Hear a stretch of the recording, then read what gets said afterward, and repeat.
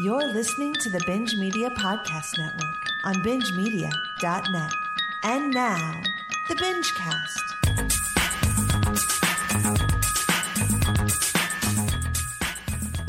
So he gets her phone number, and then he goes outside, and he sees the other guy in the window of a restaurant, and he decides to taunt him.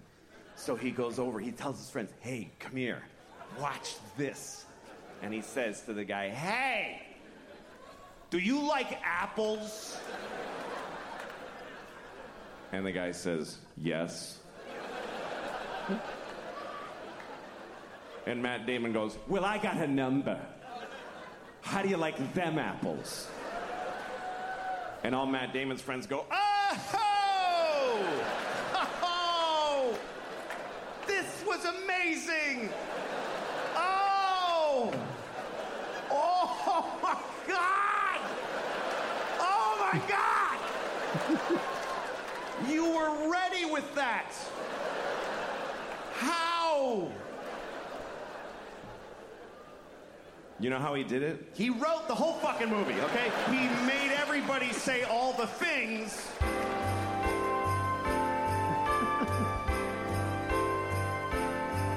Happy holiday. Happy holiday. Happy holiday. Happy holiday. Where the BingeCast boys keep drinking. Happy holiday to you.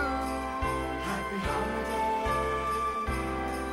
Happy holiday. It's the BingeCast season, and Moreno is gonna go to his kitchen to get a taco. Wash it down with a glass of Tito's. It is fucking time for BingeCast now. It is time for fucking BingeCast now. It's the BingeCast season, and Jim Law's got some Pixar toys for him to play with, but not his two boys. The BingeCast show is 8 hours, oh boy. Better grab a fucking drink and sit down. Better grab a fucking drink and sit down. Law's got a cold six-pack up on his lap, and herbal goodies for M&G. So leave a peppermint stick, you bob a dick, drink around the Christmas tree. It's the BingeCast season, The holiday season. so whoop-de-doo and dickory-darty. Alex wants to go to A Nazi bukkake party. He's also been the one who's been super farty. But we know Law's taking surprise boobs. But we know Law's taking surprise boobs. They got the TV roundup and the Google Voice, and movie reviews for you and for me. Go on a mushroom trip, watch Battleship. What the fuck you watch this week?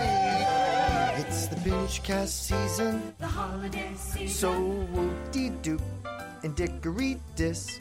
Cub, go, what you doing? I'm doing the Dolby Atmos. Sometimes we fill our fucking bottles with piss. It is fucking time for BingeCast. Gotta love the BingeCast. Greatest fucking show in town.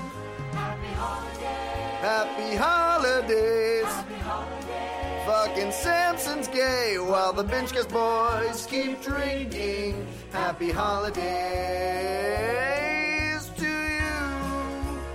Merry Christmas, you baba drip. Welcome to the BingeCast.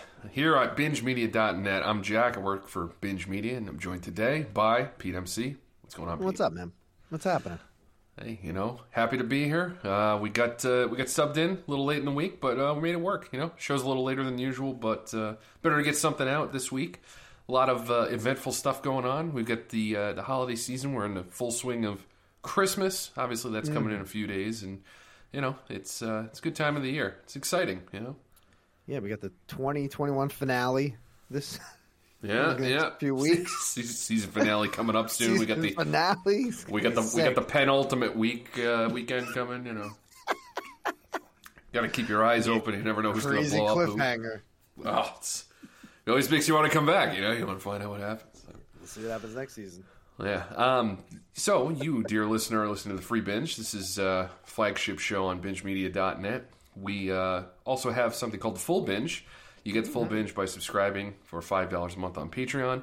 And this week, the Full Binge will be a review of The Beatles Get Back by myself and one Alex Ansira. So, yeah, we do a pretty deep dive on the series. Give our thoughts, talk about some of the details, our reactions to things, and it was pretty good conversation. So stay tuned for that if you're on the full binge, and if you're not, $5 a month, patreon.com/binge media gets you there. So, Awesome.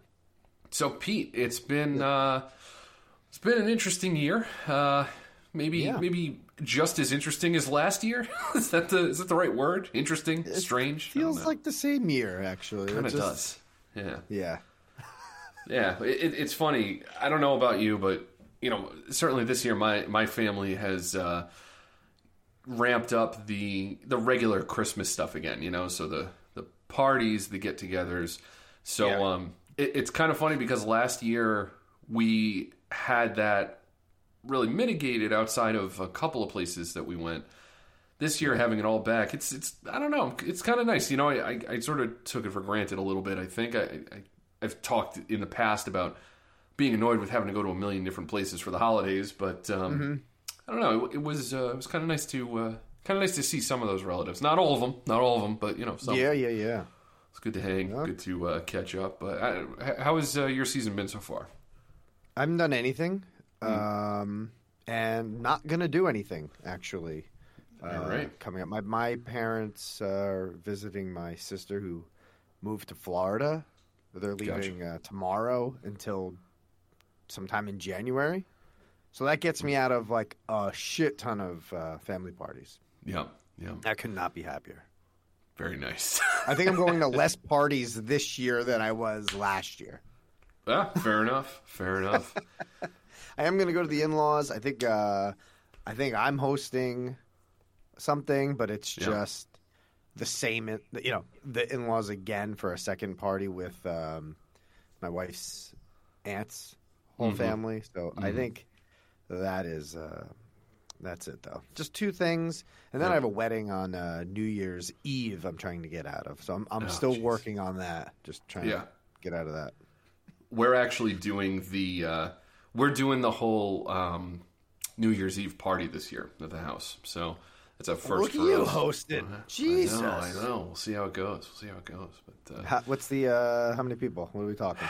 I got to figure that out still. But I think it's going to be like maybe like I think I'll invite like 14 people and 8 of them will show up, kind of thing. Like nothing crazy, Yeah. But yeah, it's low. That's low enough. That's a tameable number there. Yeah. Plus, it's all if we lived closer, you'd be on that list. It's people I trust, people I know. But you know what I'm saying? Like it's the inner circle. It's nobody that's going to bring a friend who you don't fucking know what this person's about, where they've been, how whether or not they've gotten sneezed on recently, whatever, all that shit. But yeah. Well, it should be good. We'll see how it goes. We did host Thanksgiving. That was something new for us this year. That went really well. Yeah, look at you, dude. Let me tell you something. God, for after years of Thanksgiving being one of those things where you got to go to like 3 or 4 places, hosting it gets first of all it gets you out of everything because you're just like, okay, we've got the turkey. You come to us. If you don't, I guess I'll see you next time. I don't know what to tell you. But also, the ability to stay home and drink whatever you want and never have to worry about getting home. Oh, that's true, too. I like that. It's very nice. So. I like that. All right, smart. Yeah, that's smart. And here's the pro tip. Here's a pro tip for anybody out there who maybe hasn't done it yet, wants to get into this whole game, right? Meg and I, we got both of our moms to come and contribute and do the cooking. So not only did we host it and provide all the alcohol and all that stuff, we didn't do a whole lot in the way of cooking, which was phenomenal. There you go. That's the way to do it, I'm telling you. Yeah. That doesn't last too much longer, though. Then they rely on solely the hosts. Probably. They want to just come and they don't want to cook at some point. That all stops at some point. But I'm going to soak that in for now, Oh, yeah. It worked out this time. I'm going to take my wins where I can get them, So. Exactly.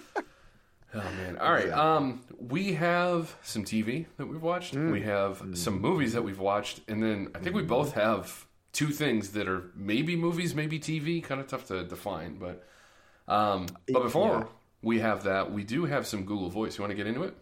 Yeah, let's see it. Let's see it. He does so well, makes me want yell. Let's call Google Voice. Let's call that Mexican. Let's call PMC, yeah. And that drunk Canadian. Oh, maybe I'll call 708469546. Suck on my balls. Just suck my fucking balls. All right, 708-406-9546. That's the number. And you call us, you leave a voicemail. We basically haze you online. So we've got a few for this week. Looks like we've got 6 voicemails here. I don't know who's who. I just have these files. I'm just going to play them. So we'll find out. Let's see how respectful we could be during this holiday season with these voicemails. Because we were once these callers. We were there, Jack. Yeah, and with all good hazing rituals, we got through that, and then we made it out the other side. So, it's our duty to keep the tradition going. So, what are we, frat boys? All right, so first voicemail. Here we go. BingeCast, what's up? It's Gaudreau. Been a while since I've been on this side of the airwaves. Fuck this guy. Wanted to call in and give my spoiler-free thoughts on Spider-Man, since Garrett and I are not going to be doing an aftertaste on it. Oh boy. And I Wait, really want to get my pause it thoughts. real quick. Spoiler-free, of course. It is, people can say spoiler-free. I do trust Gaudreau, but maybe some people are a little bit more sensitive with certain details. Do we want to save this for the end? You know what? That's it. Let's play it that way just in case. So, Gaudreau, we're gonna hold this because obviously cat's out of the bag here, but we did see Spider-Man. We're gonna talk about that at the end of the show so we can get into it a little bit.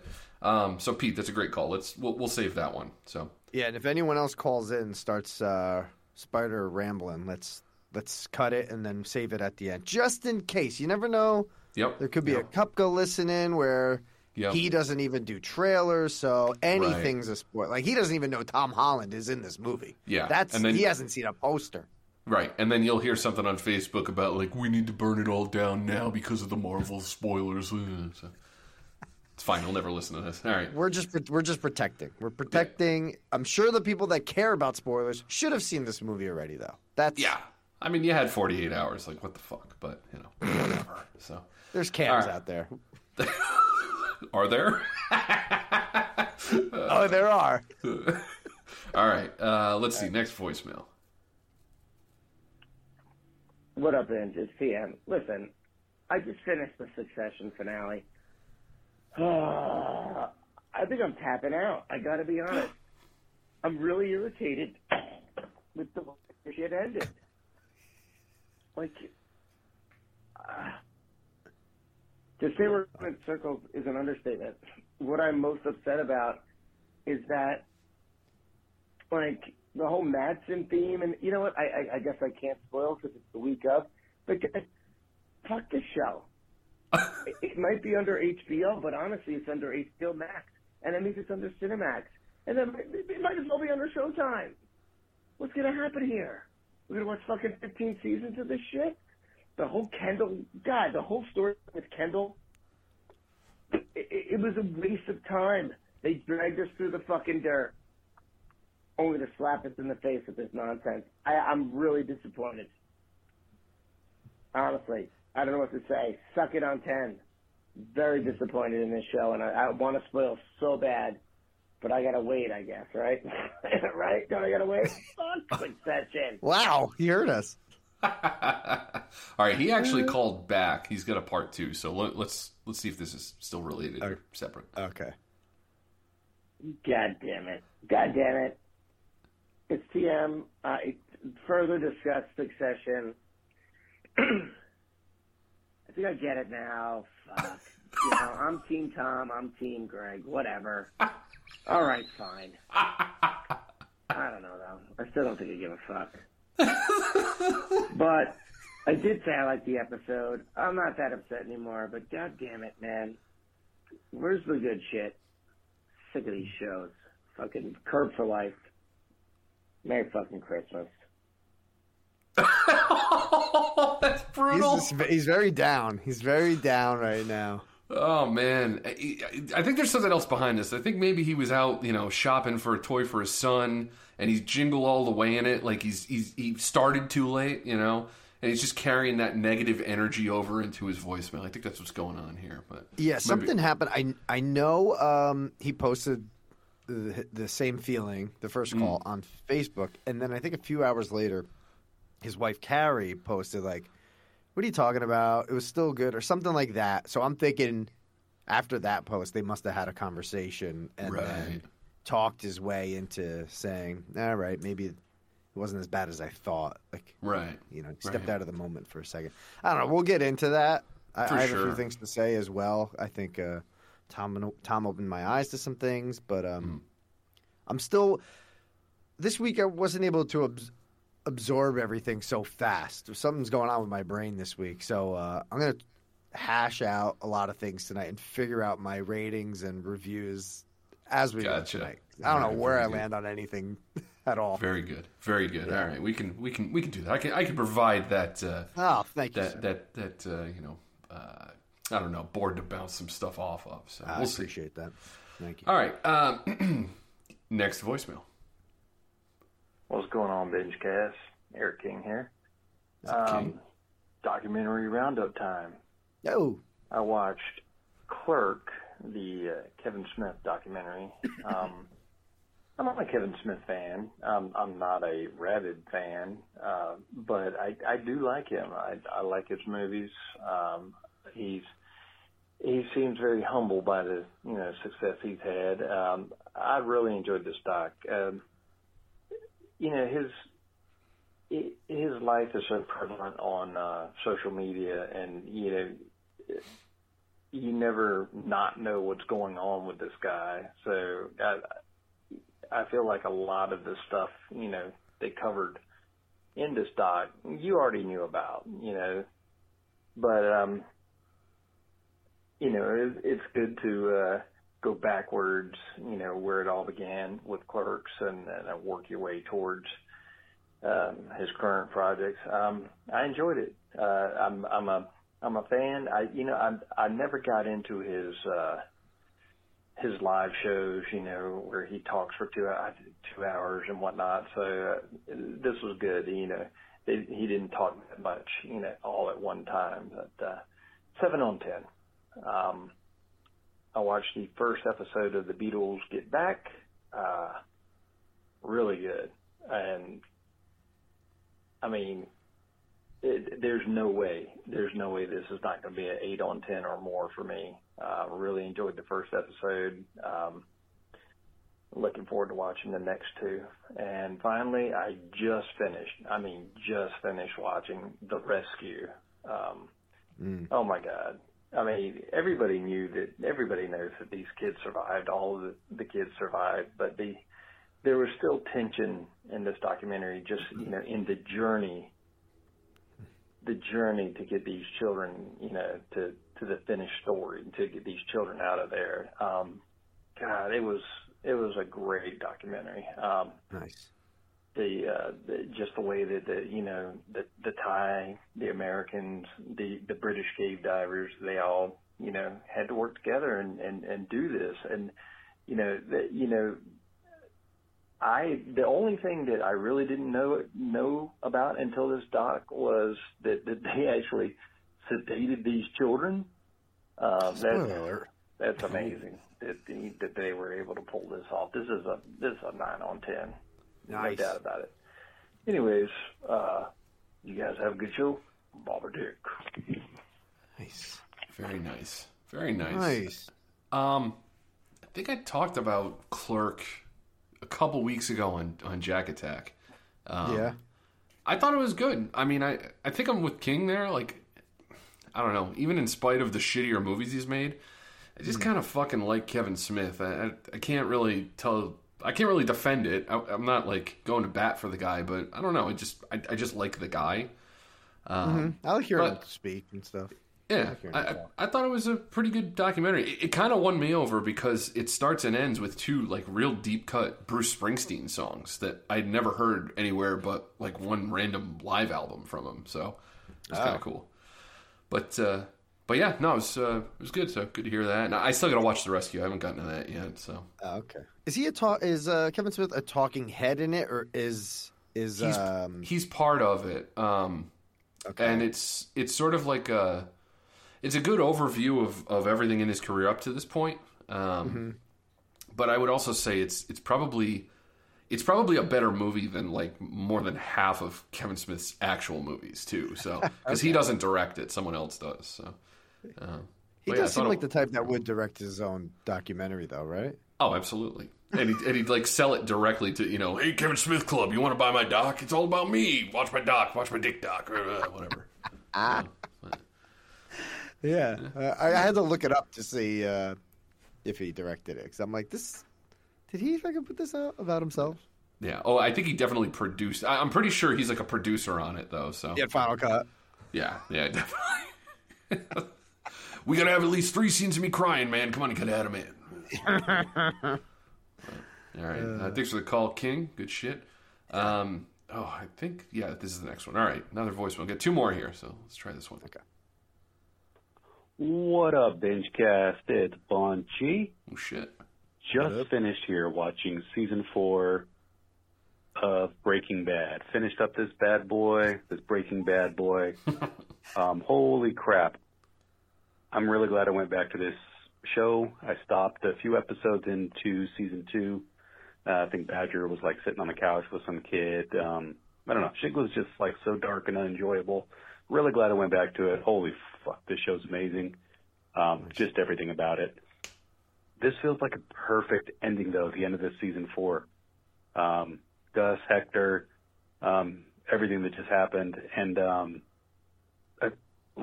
is there a reason for season 5? Let me know before I start watching it. I got a couple days. So, should I expect a giant fucking drop-off, or does it finish strong? Because that seemed like the perfect ending right there. I think it could have just, was season 5 an afterthought? Who knows? I will say, though, I'm kind of down to watch Better Call Saul. And when I first started that show, I thought it was a gimmick, but I'm fucking really down for that now. All right. Hope it's a great show. Talk to y'all later. Peace. Nice. What do you think, Pete? Should he watch season 5? Yeah, absolutely. Yeah. Bunch. This is my favorite show of all time. So, season 5. Not Lost? Not I thought it was Lost. All right, next voicemail. Okay. No, it's the one that if I have to pick a favorite, it's that. This show, I think, has the best, that I can think of at least, I think it has the best trajectory of plot from season to season.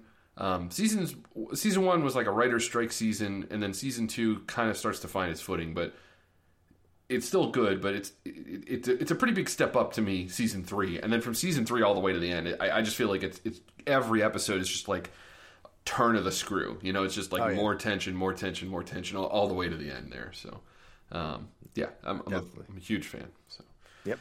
And then you can skip El Camino because nobody needs to watch that. So,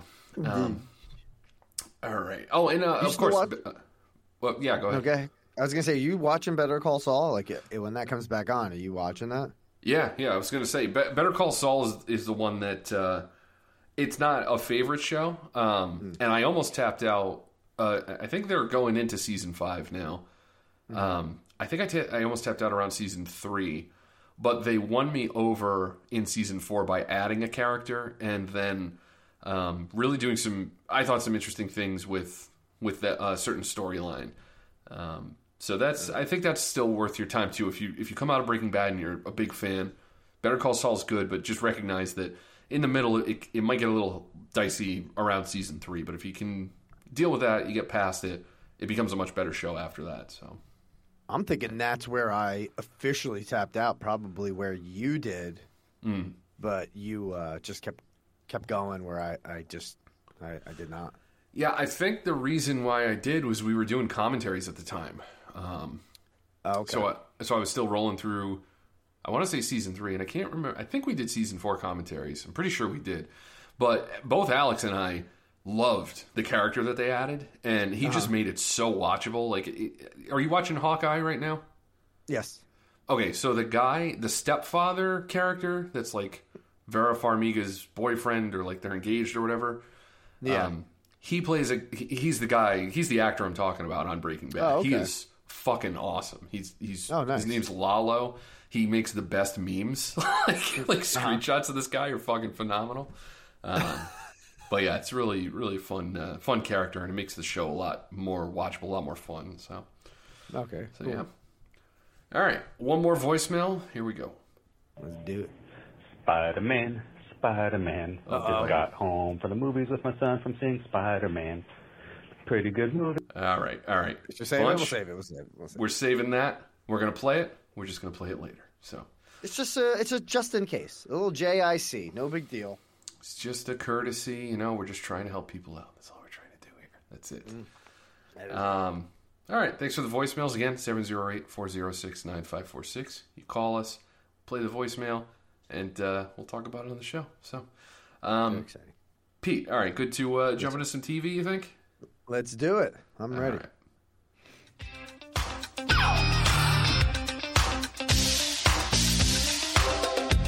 There's TV tonight.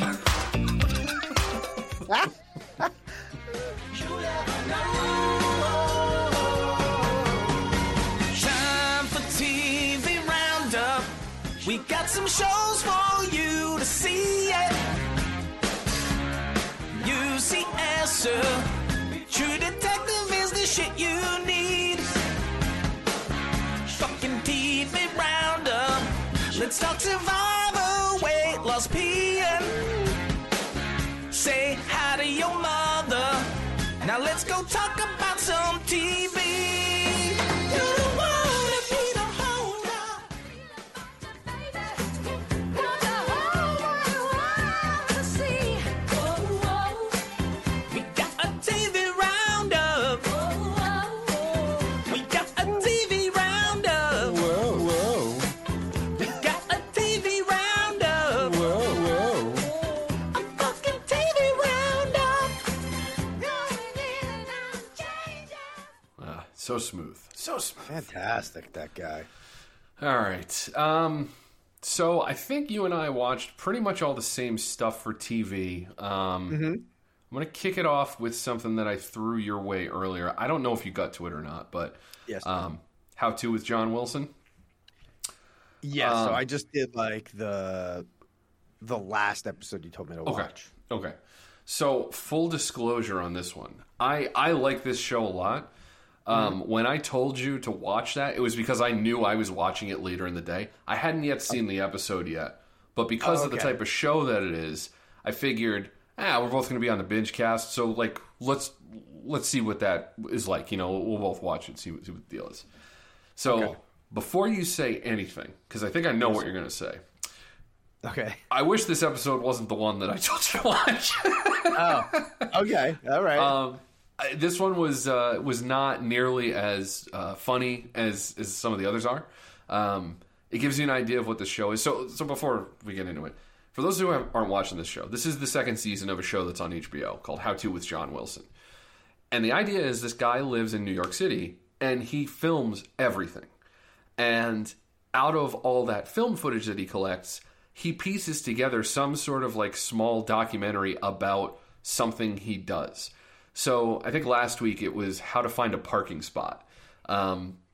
Earlier in the season, there was one about him trying to find a place to live. So I think it was how to pay rent. But all these episodes are these small vignettes where he starts by observing a lot of weird shit in New York City and then sort of trying to answer a question, and then it just takes him off in 15 different directions.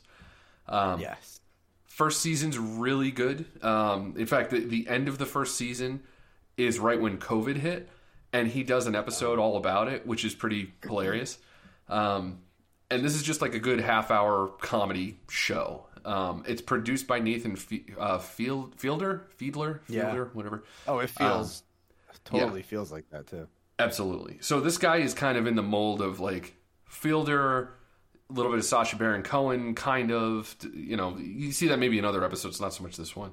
But yeah, so it's kind of a unique comedy perspective.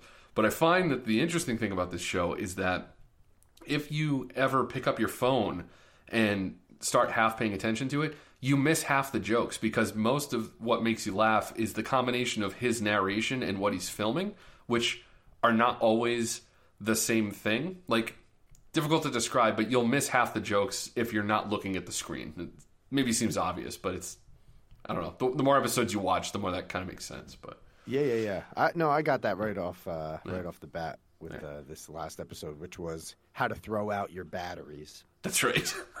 That was the episode I watched. So all that being said, how pissed off are you at me for making you watch this? Zero. I loved the shit out of this. You're shitting me. You love this? I loved it. I can't. Oh my God. I told my wife after we're recording tonight, we're going to start with season 1 and we're going to watch this.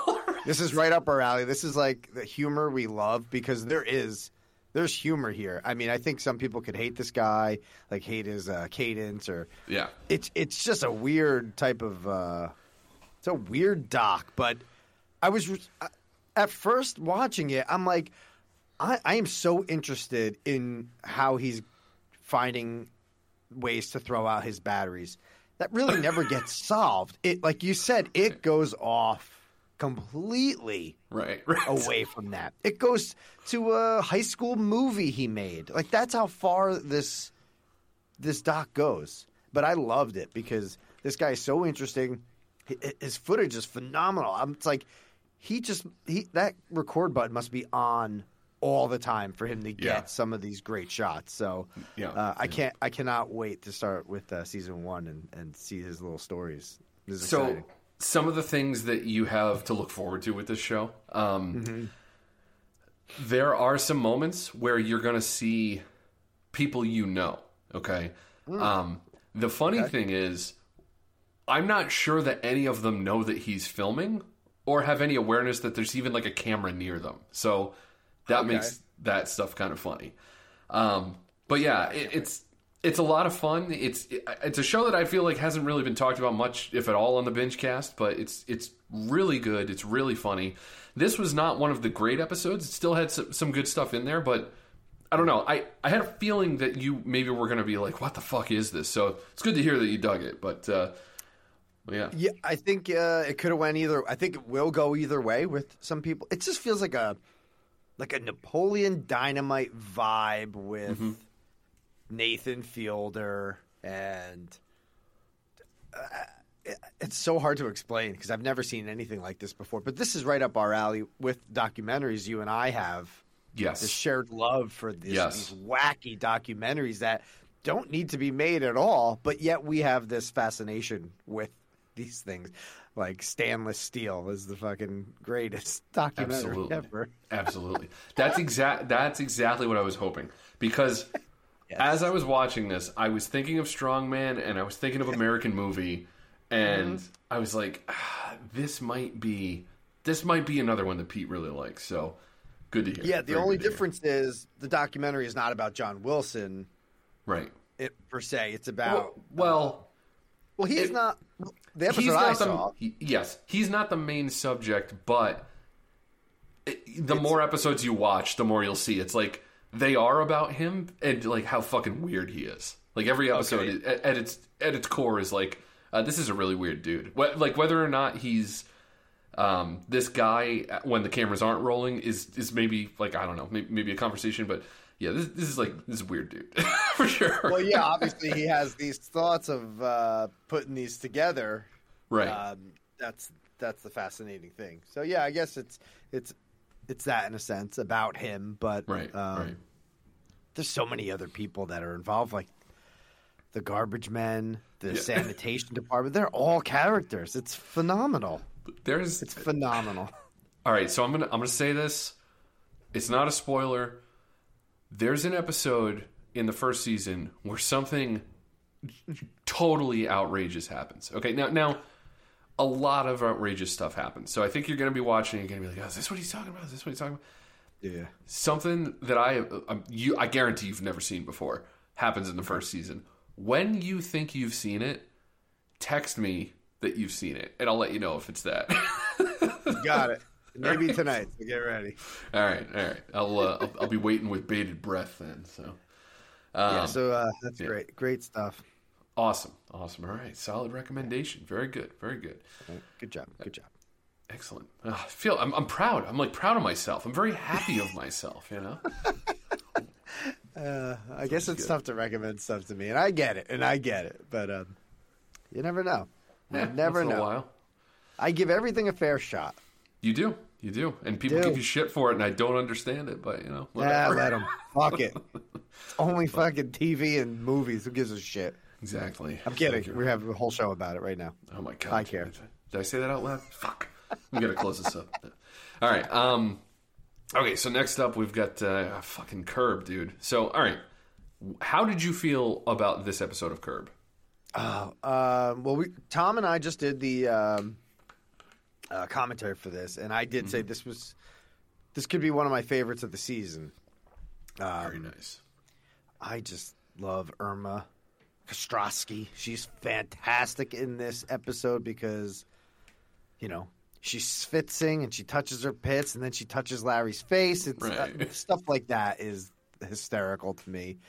And we're getting close. We're getting close to the end.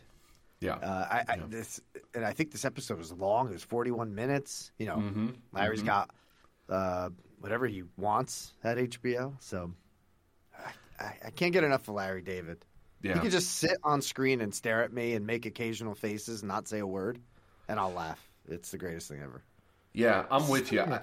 The thing in this episode that got me was Larry sitting at the renewal vows and just being completely pissed off and disgusted by them. Yeah. And it's okay, he's making a little bit of a dramatic face there, but at the same time, if I had to sit in a room and listen to people renew their wedding vows, I mean, just hand me the gun now. I don't want to, I just let me blow out my brain so I don't have to listen to this shit anymore. And it was a surprise for all the guests. Right. Exactly. It's even worse. That's why we're here. Oh, terrible. But Leon continues to be one of the greatest side characters of all time. I mean, Leon is the mere pop up of Leon. Okay, when he shows up in anything, I just immediately am I'll fucking in, I'm just so excited to see him. He's the best. He is so fucking funny. Love him. Jeff's still good. Susie's good. Yeah, everyone is killing it. Vaughn is killing it. He's been missing for a couple episodes. I'm hoping he comes back. Yeah, he's been good. And I'm not a Vaughn guy, but he's good in this. He's a good addition for sure. But, not a Vaughn guy. Nah, I don't really like him that much. I don't get it. All right. That's another. No, I like him in this. Okay. He's good. It's just whatever. Exactly. No, this is a great season. I think 8 is airing tonight. Yeah. Yep. I think 8 is airing tonight. Or 9. 9 should. No, 9 is airing tonight. So we got 2 more. So we got tonight's and next week. So. Yeah. Always good. So, I wonder how long he's going to go with this. I mean, I know he kind of has carte blanche to do whatever the fuck he wants, but yes. I remember when the last season finished. Pretty much right after it was done, he announced that there was going to be another season. He knew then that he was making another one. I don't know. Wonder what will happen here. So depends on how tired he is. He's getting old. Yeah, he's getting. He is healthy though. I know he's a health nut. Yeah. But if he's got the story, yeah, exactly. Just don't let it get stale. That's my thing. Just if you're gonna do it, make sure there's good stuff there, and I'll be on board. I don't think he can. He's a genius. He's kind of a genius with this form. So Curb, he's batting 1,000 in my opinion. Some of his other projects. Clear History was basically a Curb movie, but I don't know. Yeah, it was. Yeah, but stick with Curb. Yeah, stay in your lane. But all right. So next show, Marvel's Hawkeye. Okay. So I know you are like a sort of a passive Marvel guy, not super into it, but when it's good, and that's great. I heard on a previous BingeCast that you were kind of digging this. Obviously, you've gotten this far with it. What'd you think of this episode? This is what, 5? Yeah, five of 6. So the next one's the end. Oh shit! Really? Yeah. Kind of upset because I'm kind of enjoying the show. I'm enjoying the Christmas themed background. I'm loving that. Jeremy Renner's low key, not Loki. Yeah. He's Hawkeye. Was he a variant or something? Jesus. Oh, you never know in this universe. Oh Jesus! You never know. Fuck you, Larry. Nah. You know, he's chill. I like that. Kate Bishop's okay. She has these like little comedic lines, but that's for the kids, and I get it. Yeah. I'm still into it. Into it. I know there was a cameo, which meant nothing to me. I know who it was, which we'll talk about. I'm sure we're going to talk about that later. Sure. But yeah, I like. This is the best for me. This is my favorite Marvel show post. I guess Endgame. I tapped out of Wanda. I didn't finish Falcon. Loki was great, but I think this is more my speed. This is more my entertainment right here. Yeah. I'm like this. I'm waiting for the last episode to drop, but I'm a huge fan of Hawkeye, and I didn't expect to be at all. Oh, nice. Did that come with this show, or towards the end of like the last phase of MCU?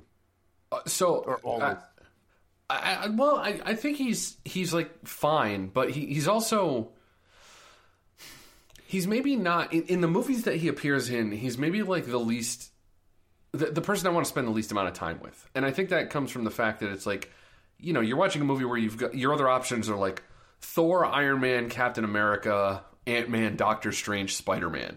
It's like when all those guys are in the movie, it's kind of like I don't know that I need to spend any time with Hawkeye. It's like yeah, I'm with you. But I think one of the things that Marvel's been able to do really successfully, for the most part, is they know how to keep the scope focused for the type of story they want to tell. I think that this show does a really good job of that. You guys mentioned it, I think last week or the week before. It has a little bit of a Shane Black vibe to it, and it's funny because for Falcon and Winter Soldier, they kept saying, "Oh yeah, we're going to do our Lethal Weapon type show. It's going to have that dynamic."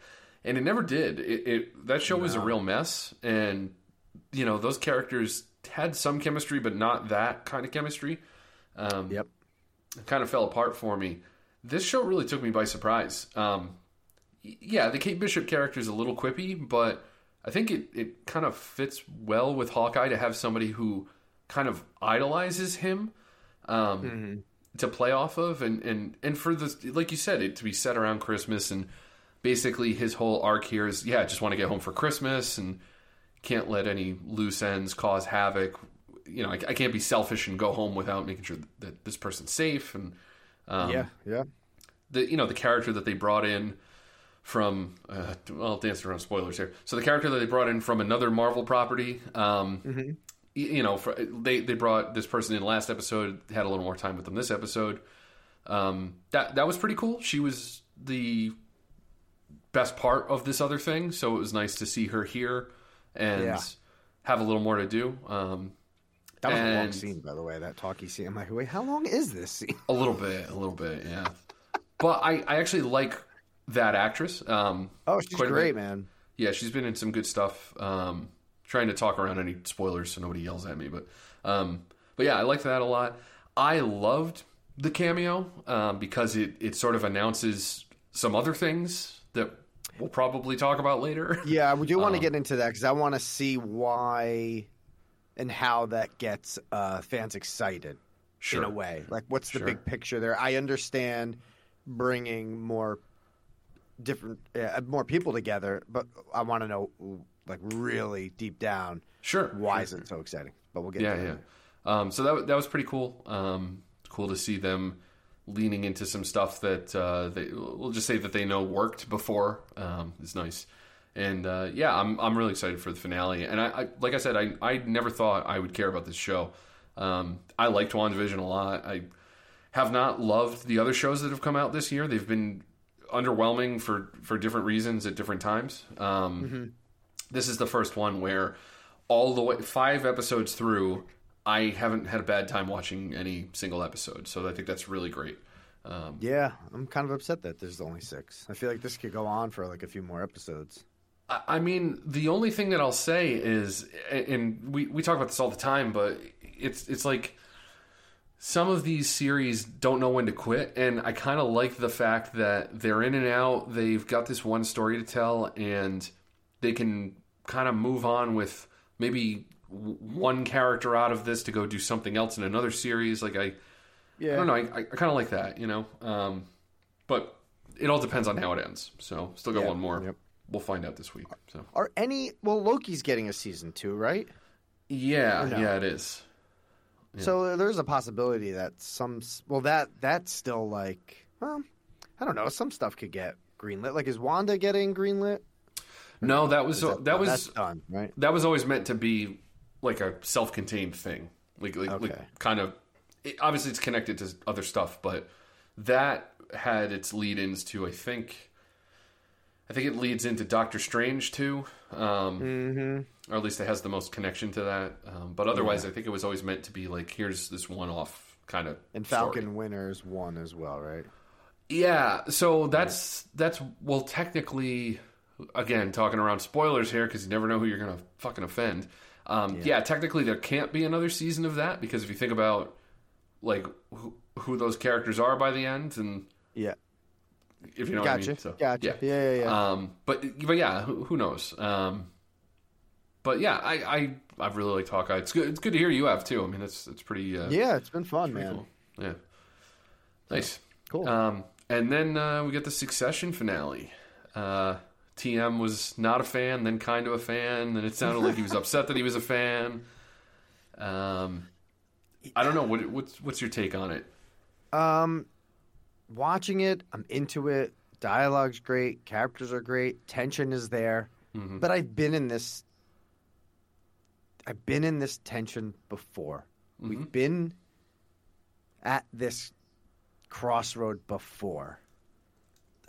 I want something bigger. Like that. I don't think it was a finale, but like that vote of no confidence episode felt like this. It's just everyone trying to get the big guy out.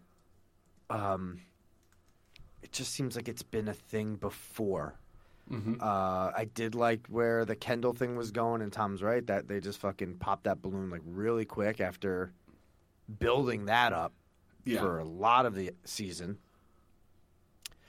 There were some great moments though when he is, sitting down outside the wedding. I thought that was a really great scene. Him and the brother.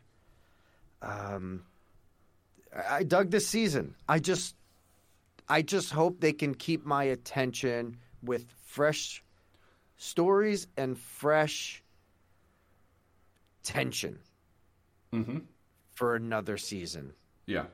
That's all I'm asking for. I can the quippy stuff from Culkin and Shiv and Cox, like I can watch that stuff, but there needs to be a bigger picture around that. Something more. Something more. Not buying another fucking company or I don't know. Like maybe that's all there is in this world, and I'm just not privy to it. But I don't know.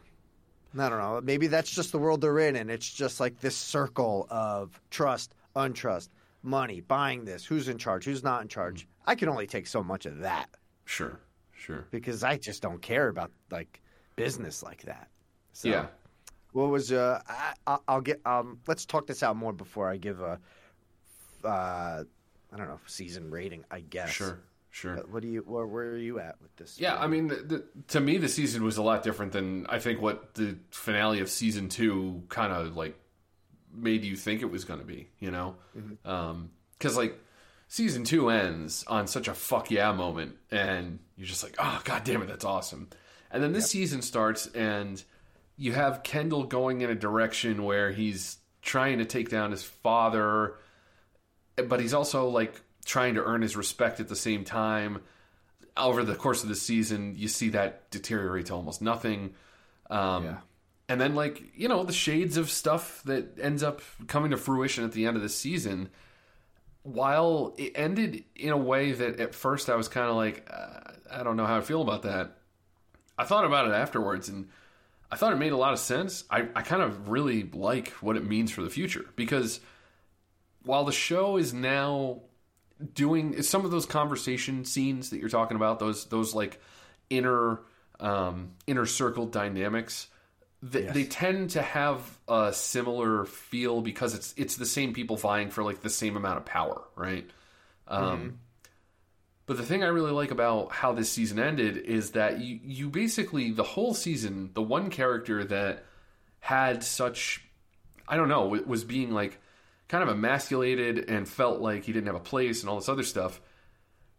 You know, spoilers for Succession here a little bit, but the fact that his character makes a choice that he does, and the future of this show now, it basically means that there's no way for me to say this without putting a spoiler in. I'm trying to think of how to say it, but I can't say it without saying a spoiler. But like, I'm just going to say this. So this is a spoiler for Succession. If you haven't watched it, skip ahead, okay? But like, what is the show if there is no more Waystar Royco owned by the Roys? You know, it becomes this like family drama only.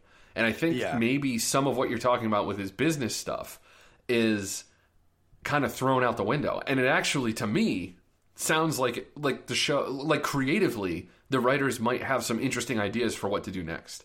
So to me, it's kind of like fascinating and sort of energizing for the show. Because I think if they just stayed with like, oh, this person wants power, then this person wants power, it'll become more stale. But now to completely change what the show is, I think is like a cool idea. So I don't know how they're going to do it. That's a good point. That's going to be that whole season, though. Is right. How do we get back in, and how do we destroy? Right. And the prospect of the Roy children, you know, basically coming at the throne to take down Senior Roy. Yeah. That to me is I think what will be worth watching. So I hope so. But a lot of these kids are just like they'll bow down any minute and turn on the siblings. Oh, absolutely. Like they go, you know, Culkin will go in for a meeting, and then all of a sudden he's like his right hand man making a deal with fucking Skarsgård type shit. Right. And I don't want that to happen. Right. Again. But you're right. I do like. You're right. There is hope for next season, so I'll be there.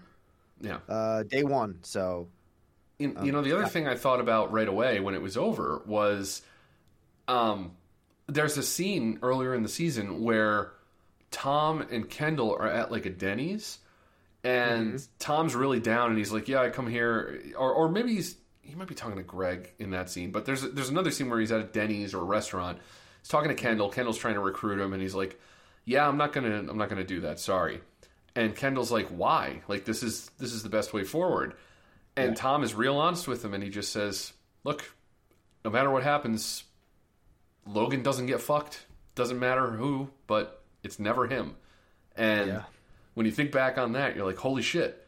The show was like almost kind of telegraphing to you what it's doing. And I thought that was pretty cool. So, you know, we'll see what happens in the future. But I'm excited. I'm still excited for this show. I think that season 2 was better than this season.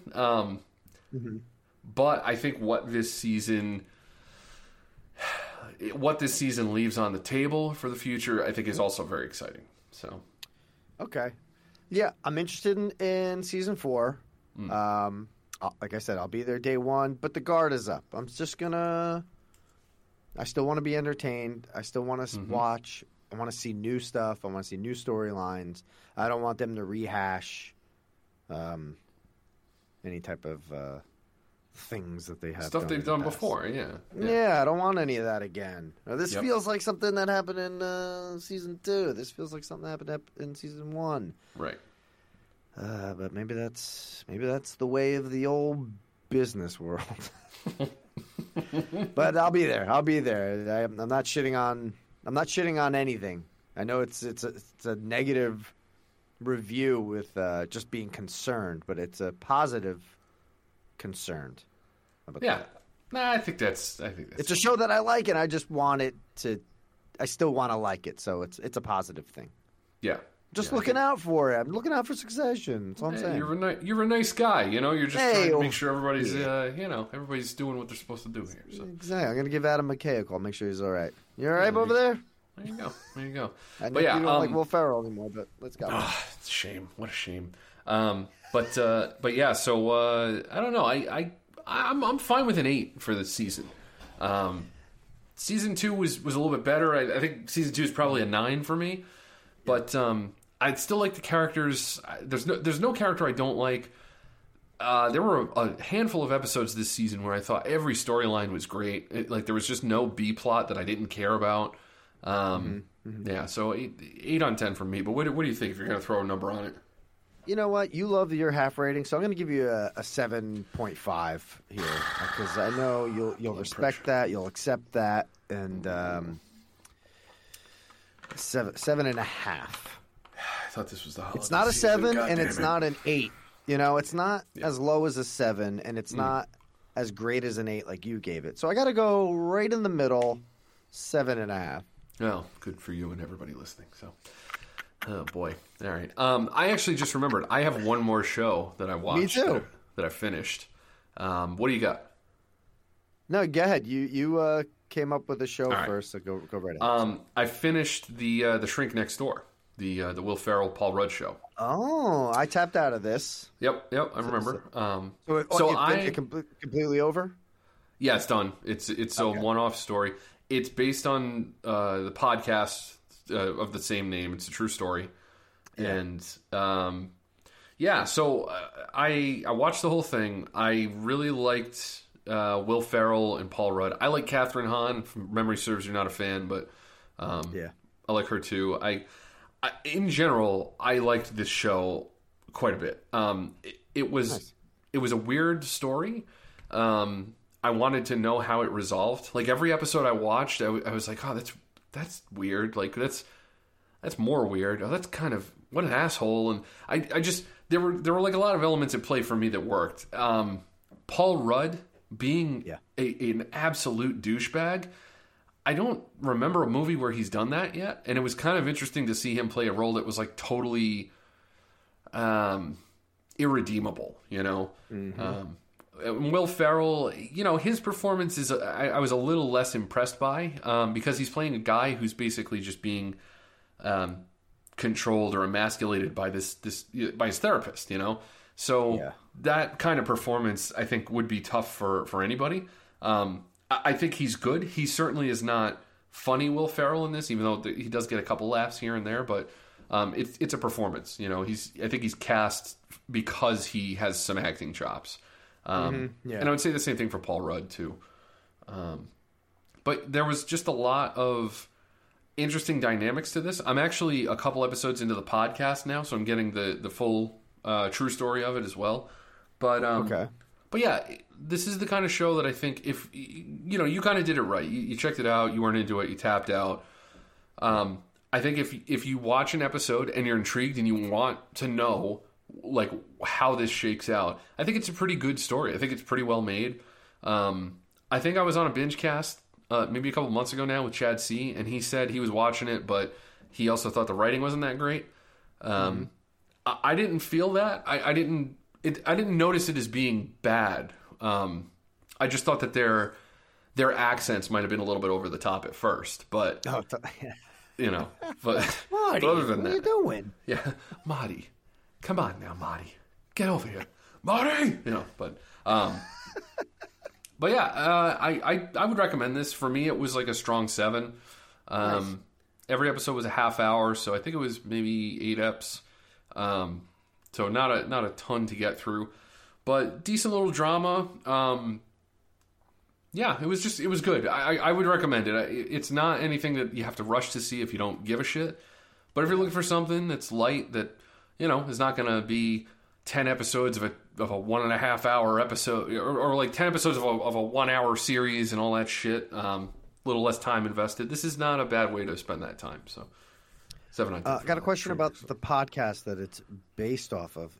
Are any of the characters that are in the show, are they on the podcast, or is it like a story that someone heard that it's just two random people telling that story? What is who's on the show? Right from the start of the podcast, Marty is part of it. It's narrated by... So the podcast was created by this journalist for, I think, the New York Times. The way that he found out about this story was that he moved into the neighborhood where this house was. And he noticed that the groundskeeper was at the house a lot more than the owner of the house, Dr. Hirschkopf. But then through kind of having conversations with the neighbors, he found out that the groundskeeper was actually the guy who owns the house. And that got him interested in finding out about what's going on, and eventually, got him interested in the story, and that's where this podcast comes from. So yeah, it's a pretty, stranger than fiction kind of story, which is funny because Will Ferrell's in a movie called Stranger Than Fiction. Look at you. Now, is it more of like a interview podcast or like an audio book? Like, what does it feel more like? It's somewhere in the middle, because there are interviews, but at the same time, the guy who was the neighbor, he is putting together this sort of journalistic documentary style narrative. So it's I think it's actually pretty well produced. I think it's a Wondery podcast. They've done they did one on Aaron Hernandez, the tight end that murdered people. They've done a couple other kind of well produced podcasts that they have a certain level of production value to them. This is like right in line with those. So cool. Yeah. So Shrink Next Door 7 out of 10. Nice. My last show. Episode 5 and 6 just dropped this week of It's Always Sunny in Philadelphia. Yeah, so I'm behind. We've only watched the first 3 so far, but loving it so far. So 5 and 6, they go to Ireland. So nice. These episode 5 and 6, they are in Ireland, and I believe in 7 they are still there. So maybe the rest of the season plays out in Ireland, but still a fantastic show. If you love it, you're gonna love it. That's all I can say. So. Excellent. If you're not watching it by now, and you probably don't like the show. So, I'm loving it. I love Sunny so much. And I'm still listening to the podcast. The gang has I don't even know what it's called, actually. But still listening to that podcast. Glenn Howerton, Charlie Day, Rob McElhenney. Watch the episode, and then they talk about that episode and go off the rails. And last week, Law and I was wondering if they were in the same room. And they are in the same room. They do like the podcast right before they go film a scene for the season that they're in right now. So they'll say, all right, we're going to go film this scene. So when you watch that episode, just think of us saying that we're about to go record that, and that's what we're about to go film. It's pretty cool. I think you mentioned this on a podcast before, but I totally forgot about it. I got to check this podcast out. Yeah, I have to thank Nate P. for that recommendation. I had no idea this was even a thing. So, that's awesome. It's only like 20, 25-minute episode. Again, it's not a commentary. They watch it before they hit record. Mm-hmm. And then they just talk about it. And they're going from season 1. That's where they're starting. So, I don't know. Hopefully they go all the way to the end because I'm loving it. Awesome. I'm definitely going to check that out this week. So.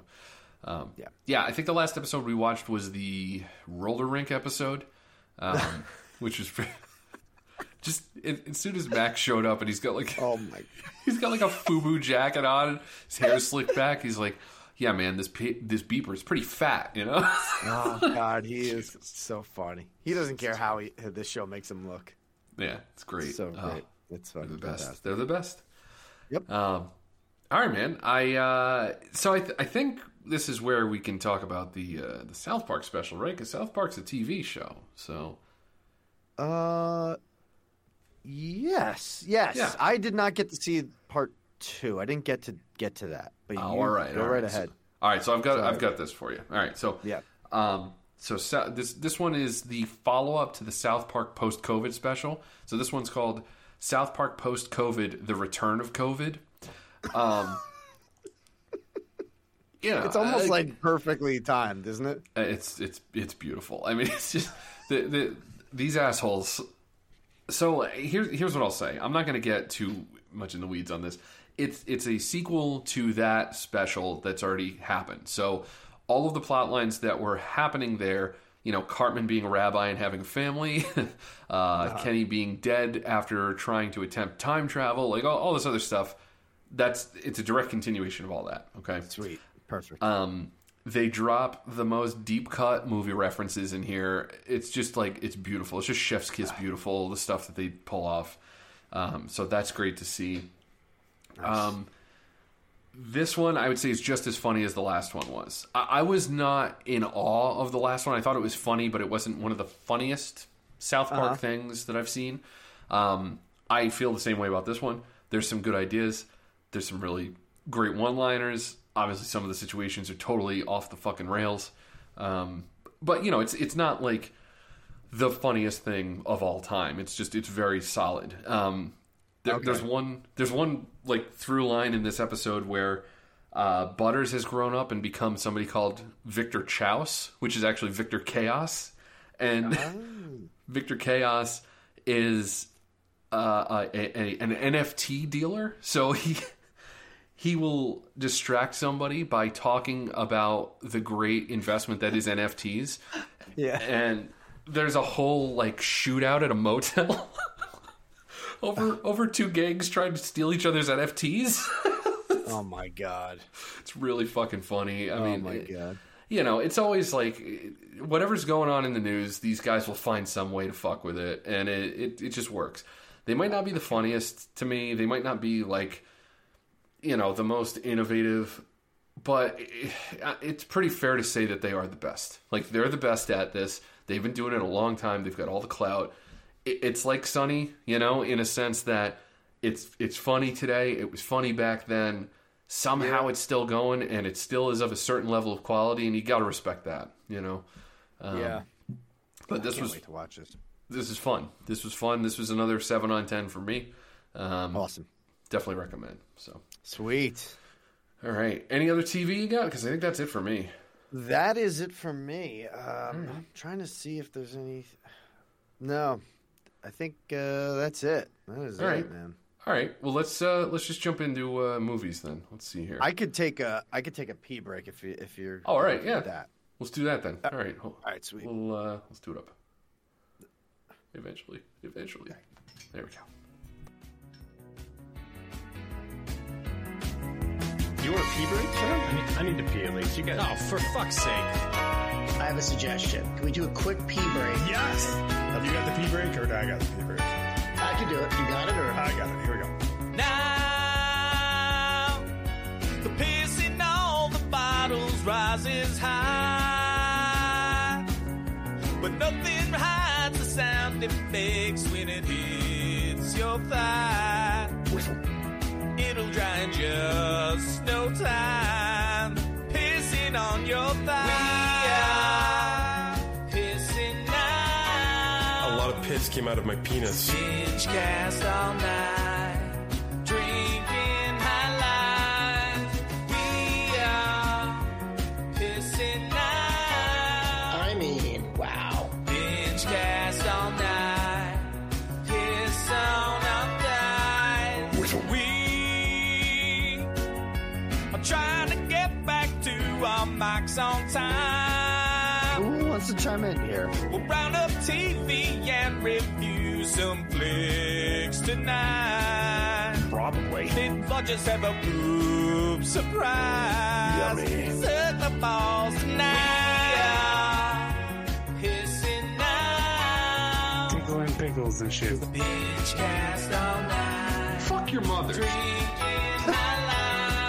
girl. We are pissing now. It's piss provoking. BingeCast all night. Piss on all night. Seriously, just piss for pills. Ooh, can I get back first? Nice. You just beat me. God damn it. No, I didn't just beat you. I've been here for about 5 minutes now.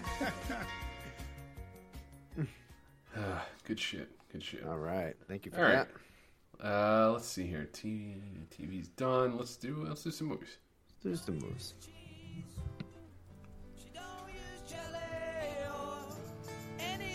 So what'd you watch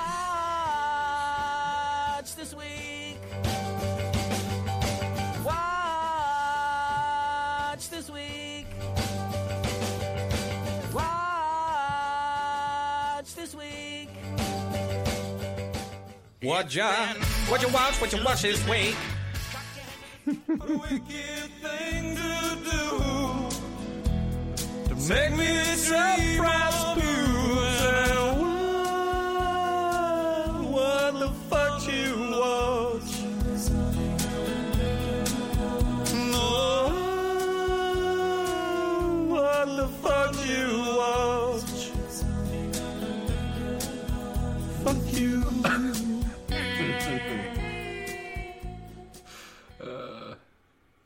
That one's great. That one's underrated. I'm sorry. He is the king. He's the king of sounders. The guy knows what he's doing a little bit. I tell you. All right. So I saw two things. Me too. One of them I saw twice, technically. Wow.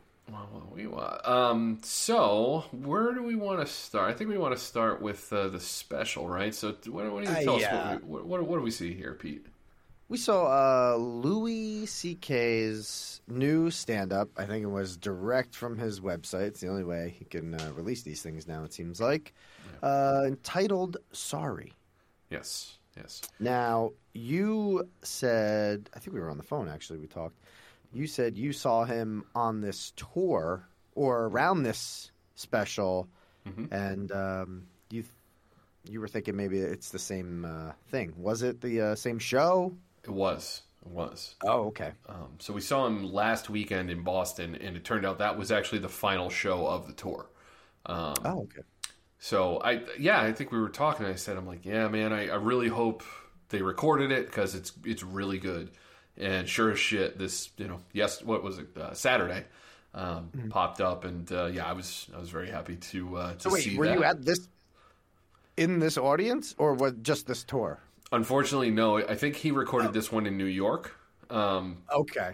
So, it was kind of cool because, I think I told this story before, but right before COVID, we originally were going to see Louis the same night that he eventually put out the Sincerely special.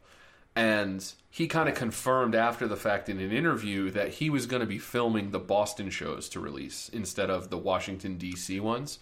But because everything shifted, obviously that changed. Still, though, it was really cool. He even acknowledged it at the end of the show. He's like, so how many of you have had your tickets since, 2 years ago? And, people raise their hands. He's like, it's unbelievable. He's like, why we had to push it this late is because this fucking piece of shit theater doesn't have air conditioning in it. He totally called him out. But my God. It was good. His openers were great too. One of them was named Tony V, and the other one was Lizzie something. But they actually said at the show that Louis directed a movie that we're going to be hearing about very soon, and the two of them are in the movie. Okay. So that was kind of cool too. So at some point, we're going to be getting a new Louis C.K. directed film, so something to keep an eye out for. That's probably going to go right to louisck.com, right? Yeah. Okay, before we start reviewing the thing, I'm glad you brought that up. So, I don't know if you ever read this, but part of the reason why he was Me Too'd the way that he was, a lot of people believe in this conspiracy theory that it's because he was pioneering the idea of directly selling his content to consumers, and that people had it out for him because he was doing this before he was Me Too'd. He was like one of the first guys who made his website and said, I'm going to put everything on here, pay what you want for some stuff. Other stuff he puts a set price, and then that's it. He just distributes it himself, and where it goes, it goes. Doesn't Radiohead do that same shit? They did. Yeah. They did that back in the day with, I think, In Rainbows was the album. But yeah, and then like a bunch of people have done that since then. I think Jay-Z released an album like that. But yeah, so it's always interesting. It's like, you know, it's whatever you think of Louis C.K. as a person or whatever. But it's just funny that like there's a conspiracy theory around the idea that you know, corporate interests were trying to get him off of platforms because they, you know, were pushing an idea of like selling shit outside of the normal avenues. It's just like fucking insane. The only that is complete bullshit. And the only reason is because he'd fucking would say it on his show. Right, exactly. He would talk about it. Right. So in any case, stand-up special. So I've got some thoughts on this, but you know, you saw this for the first time as the special, so I want to hear what you thought first. Yeah, just saw it right before we started. Okay. So I like him. I like his stand-up. I think his stories are funny. His short jokes are hysterical. He is dirty as a motherfucker, but I laugh. I don't stop laughing, and this audience does not stop laughing. And he's like, he starts the next joke while they're still fucking giggling and shit. It is insane how fucking funny he is and how much that audience was digging him in this show. He was just nailing every joke, man. Everything was hysterical. You know, there's oh shit moments, but he cleans it up. He just has this way. He has like it's not the same as Chappelle, but I'm so engaged with his storytelling like a Chappelle. Yeah. They're different comics, but I'm engaged with his cadence, his storytelling, his beats. He's fantastic, man. He's a fantastic stand-up comedian. There's something that him and Bill Burr do really well that it's almost like they are intentionally putting the audience in a place of being uncomfortable by saying something completely outlandish and ridiculous, and then sort of like backing off it, but then eventually working up to it and making you realize, oh, you're an asshole for thinking what you thought, right? Like, yes, he's so good at that. It's like, not that I would spoil any punchlines. We played a little bit of it at the top of the show here, but I'm there with some friends, and one of the friends that I'm there with, he and I were in the same Boy Scout troop together. So you can imagine the whole section with the Boy Scout stuff, the two of us were losing our fucking minds. Because like, so much of what he said was right on the money. And the two of us even like, I remember we're sitting there, we were both thinking of like the same Scoutmaster, and after the show I was like, no. So when he brought up that thing, he was like, oh yeah, it was definitely Mr. So-and-so, and I was like, I fucking knew it, dude, I fucking knew it. That's amazing. I mean, we always joke, the two of us, because we both were in Boy Scouts. We both were, like, confirmed in the church, you know. It's a miracle that given the fact that we in high school, like, just hung out, all the guys would hang out, right? We were confirmed in the church. Some of us were altar boys, not me, but some of the others. And we were in Boy Scouts. It's a miracle none of us were molested, you know? Oh, my God. Just, like, dodging every bullet, you know? Jesus. Fucking hilarious. You're a sexy guy, you know? You're sexy. I'll tell you what, the long hair, I'm surprised none of them went for it. But maybe it's because it looked more like a girl. Maybe that's the problem. Who knows? But, yeah, they didn't like the type. Yeah, I guess so. But no, that shit was fucking hilarious. And, you know, pretty much everything that you saw in the special was what he performed live. It didn't seem to me like he cut anything from the live performance. Oh, okay. Which was really great to see. Yeah, he just was dialed in, man. I mean, I mentioned Bill Burr, you mentioned Chappelle and Louis. To me, those are the three. Those are the three guys that they're the best. You know, whenever one of them puts out a great special, the conversation comes up in my head, and it's like, okay, well, which one's better now? And it's like, I love the fact that they're always kind of vying for the top spot in my own brain, because it means that the next one will always be better because they're going to make each other better, and that is awesome. True. Good it's the same way, we've talked about this before, same way I feel about Batman movies. I always want the next Batman movie to be the best one, because it means that whatever comes after it, they're going to have to do better than that one, you know? Exactly. They're putting the previous one on a pedestal. It's like, let's beat that motherfucker for the next one. Exactly. Competition breeds excellence, you know? That's what you want. Yes. But no, I love it. I mean, I might be a little more biased just because I saw it live, but I loved it. I mean, it was great. It was the first comedian I've seen since all this went down.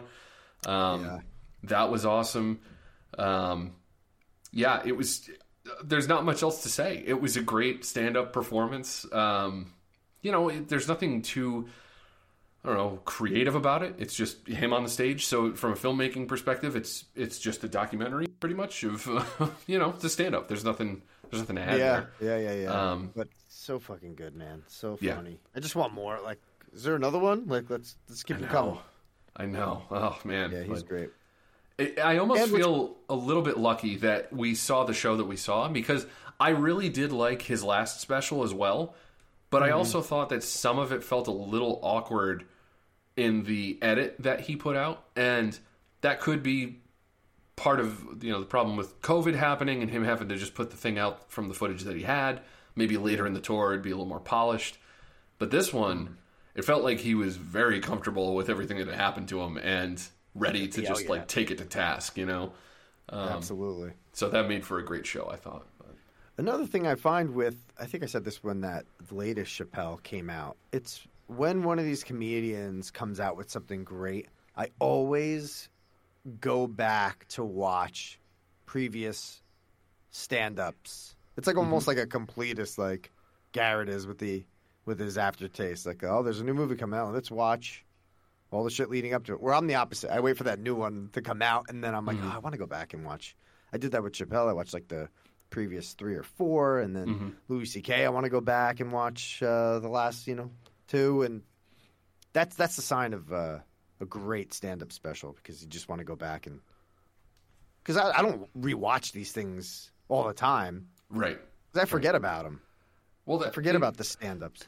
They tend to be good for like background at a party, right? Or a few of them over the years have been ones that I show a friend, like Dave Chappelle Killing Him Softly, I've seen probably 15 times, because it's one of my favorites, and I've shown it to so many people, and for those reasons. But you're right. Like, I love the Bill Burr stand-ups, but I don't watch them again very much. I listen to them quite a bit. So I always appreciate when there's an album, because I'll throw that on. But Gotcha. But yeah. I was very satisfied with his performance. I thought this was a good top to bottom, kind of delivery, the stories, the jokes. It all just landed for me. I didn't have any issues. So yeah, it was a tight show. Yeah. It was a 8. I'm going 8. I'm going 8 on 10. Yeah. I'm right there with you. I was going to go 8 as well. So 8 on 10. Very easy rating to give this. It's a solid stand-up special, and worth your time if you're a Louis fan, especially. So yeah. Nice. All right, man. So I think given that, we've only got one other thing to review, and it is... That's it. Yeah. All right. It is Spider-Man No Way Home. So here's how we're going to handle this, all right? We're going to talk about it a little bit. We will give you a rating, and then we're going to say, from this point on, spoilers, and then we're just going to let loose, okay?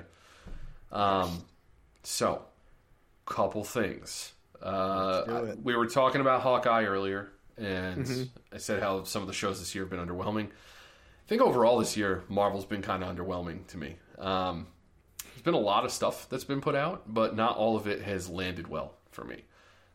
Yes. The only thing that I can safely say I walked away from before seeing Spider-Man, and I still say is pretty good, was Shang-Chi. I thought that was fun. It was light. little bit different at times. It had a good, I don't know, central kind of like emotional story to it. But it was good, you know. I came away from that, and I'm like, all right, I'll watch that guy in more stuff. Okay. The other stuff, varying degrees of this was okay to I kind of didn't like that. Yeah. You know, Eternals was a big swing and a miss for me. Black Widow had a few moments, but was ultimately, I don't know, kind of awkward and kind of too late, too little too late on that one. And then like What If is just a total whiff. I didn't like really almost any episode of What If. I liked the Doctor Strange episode, but that could have just been like a YouTube drop. You didn't need a whole season for me to just see that thing. So, Gotcha. But, you know, the hype train left the station on Spider-Man at the beginning of December for me because a lot of stuff was rumored and, you know, as somebody who watches a lot of movies and sees a lot of movie trailers, you know, I think we have like a bit of a, let's call it a spidey sense, right? For when something's up. And Peter Tingle, perhaps? A little bit of a tingle, maybe. You definitely have a Peter Tingle. So. I got a Peter Tingle. Yeah, for sure. But something's up when you see a bunch of like marketing material and trailers for a movie, and it's not really like showing you anything, you know, or like it's all coming from two scenes out of the movie. I don't know. You kind of take notice of that as somebody who watches a lot of this stuff. And I'm like, okay, so they're keeping things under wraps. I mean, there wasn't a full trailer for the movie until like a month and a half ago, I want to say. So they really waited a long time to reveal anything. And I had a sneaking suspicion that was because there was just a lot in this movie. There were a lot of surprises and a lot of things to see, right? Yes. So all that being said, I was very excited to see it. Did go to the theater. I had a bad theater experience. I knew I was going to have a bad theater experience, but went anyways. Oh no! Yeah, no. So we had two screaming children, screaming, like not whining, screaming. Okay. Yeah. Now the first one, the mother had enough presence of mind to take the kid in the stroller and get the fuck out. Oh. The second one, it took them about a half hour before the dad finally dragged the kid out of the theater. Okay, but he was clearly pissed off at the fact that he had to leave. So basically what you had was a man-child who, you know, had to take his kid because they didn't have a babysitter and was going to have it his way no matter what. And you know what? And he loves the MCU. He loves it. Fuck people like that. Fuck you. If any of you out there are listening to me right now, okay, have some fucking respect for the other people in the theater. It is not cheap to go to the movies, okay? It just isn't. It's an expensive fucking venture these days. You fucking cocksuckers, find somebody to watch your kid or don't go. That's it. Don't fucking take them. That being said, all right, Pete, how did you see this movie? Oh boy, let me tell you. So, I didn't want to get spoiled by anything. I kind of wanted to watch this like first day. Yeah. I think I watched this like the day before it came out. Okay. I called up AMG. Yep. You know, got through the automated system, worked my way through it, hit 7 for No Way Home. Mm-hmm. They say, we have a cam version, press 1. Pressed 1. Boom. I get it. Mm-hmm. Now, I threw it in like a drive, like a Google Drive, and I was able to, I watched a little bit on my phone. Okay. And then at work, and then after work, I went home and I put it on the big screen, the big flat screen, and it still looked exactly the same as if I watched it on my phone. I mean, this cam version was horrendous. This was the worst cam. This is the worst cam I've ever seen, and I've seen Phantom Menace on a cam. Obviously, after I saw it in theaters, I've seen the first Spider-Man, Jackass 2, and Phantom Menace were like 3 movies I had to get after I saw it, and I didn't care what kind of quality it was. It's an interesting trilogy right there. I remember those three specifically. All right, nice. It was dark. I couldn't hear a lot of the audio. Okay. But, I was only watching it for I'm treading lightly here. I was only watching it for certain things. Mm-hmm. And all that stuff came across for me. Okay. And that's it. As far as storyline goes, I may have missed some beats. Mm-hmm. Like I said, dialogue. The audio was rough, man, rough. I think the person filming was I heard a lot of sniffing. I don't know if it was tears. I don't know if it was cocaine. I don't know if it was COVID. There was I have no idea, but there was a lot of sniffing, and it was clouding the dialogue. Okay. But I'm not hating that person. That person got me to see Spider-Man No Way Home the day before the release. So I was in my glory. I kicked back, and I was just watching. Everyone's jammed in the theater, and I'm home alone. It was fantastic. It was Cam-tastic. Well, the Cam was terrible. It was the horrendous version. I can't wait to watch it with some clarity. Mm-hmm. But I got the jizz. Yeah. I got the gist. Yeah.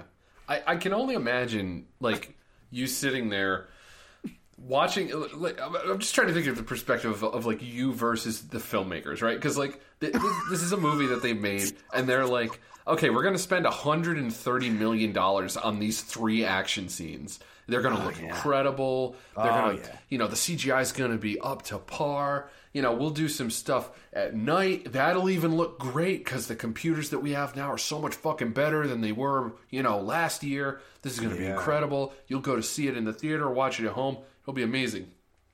And meanwhile, Pete's at home. He's watching. Listen, I with apologize. Mr. Sniffles.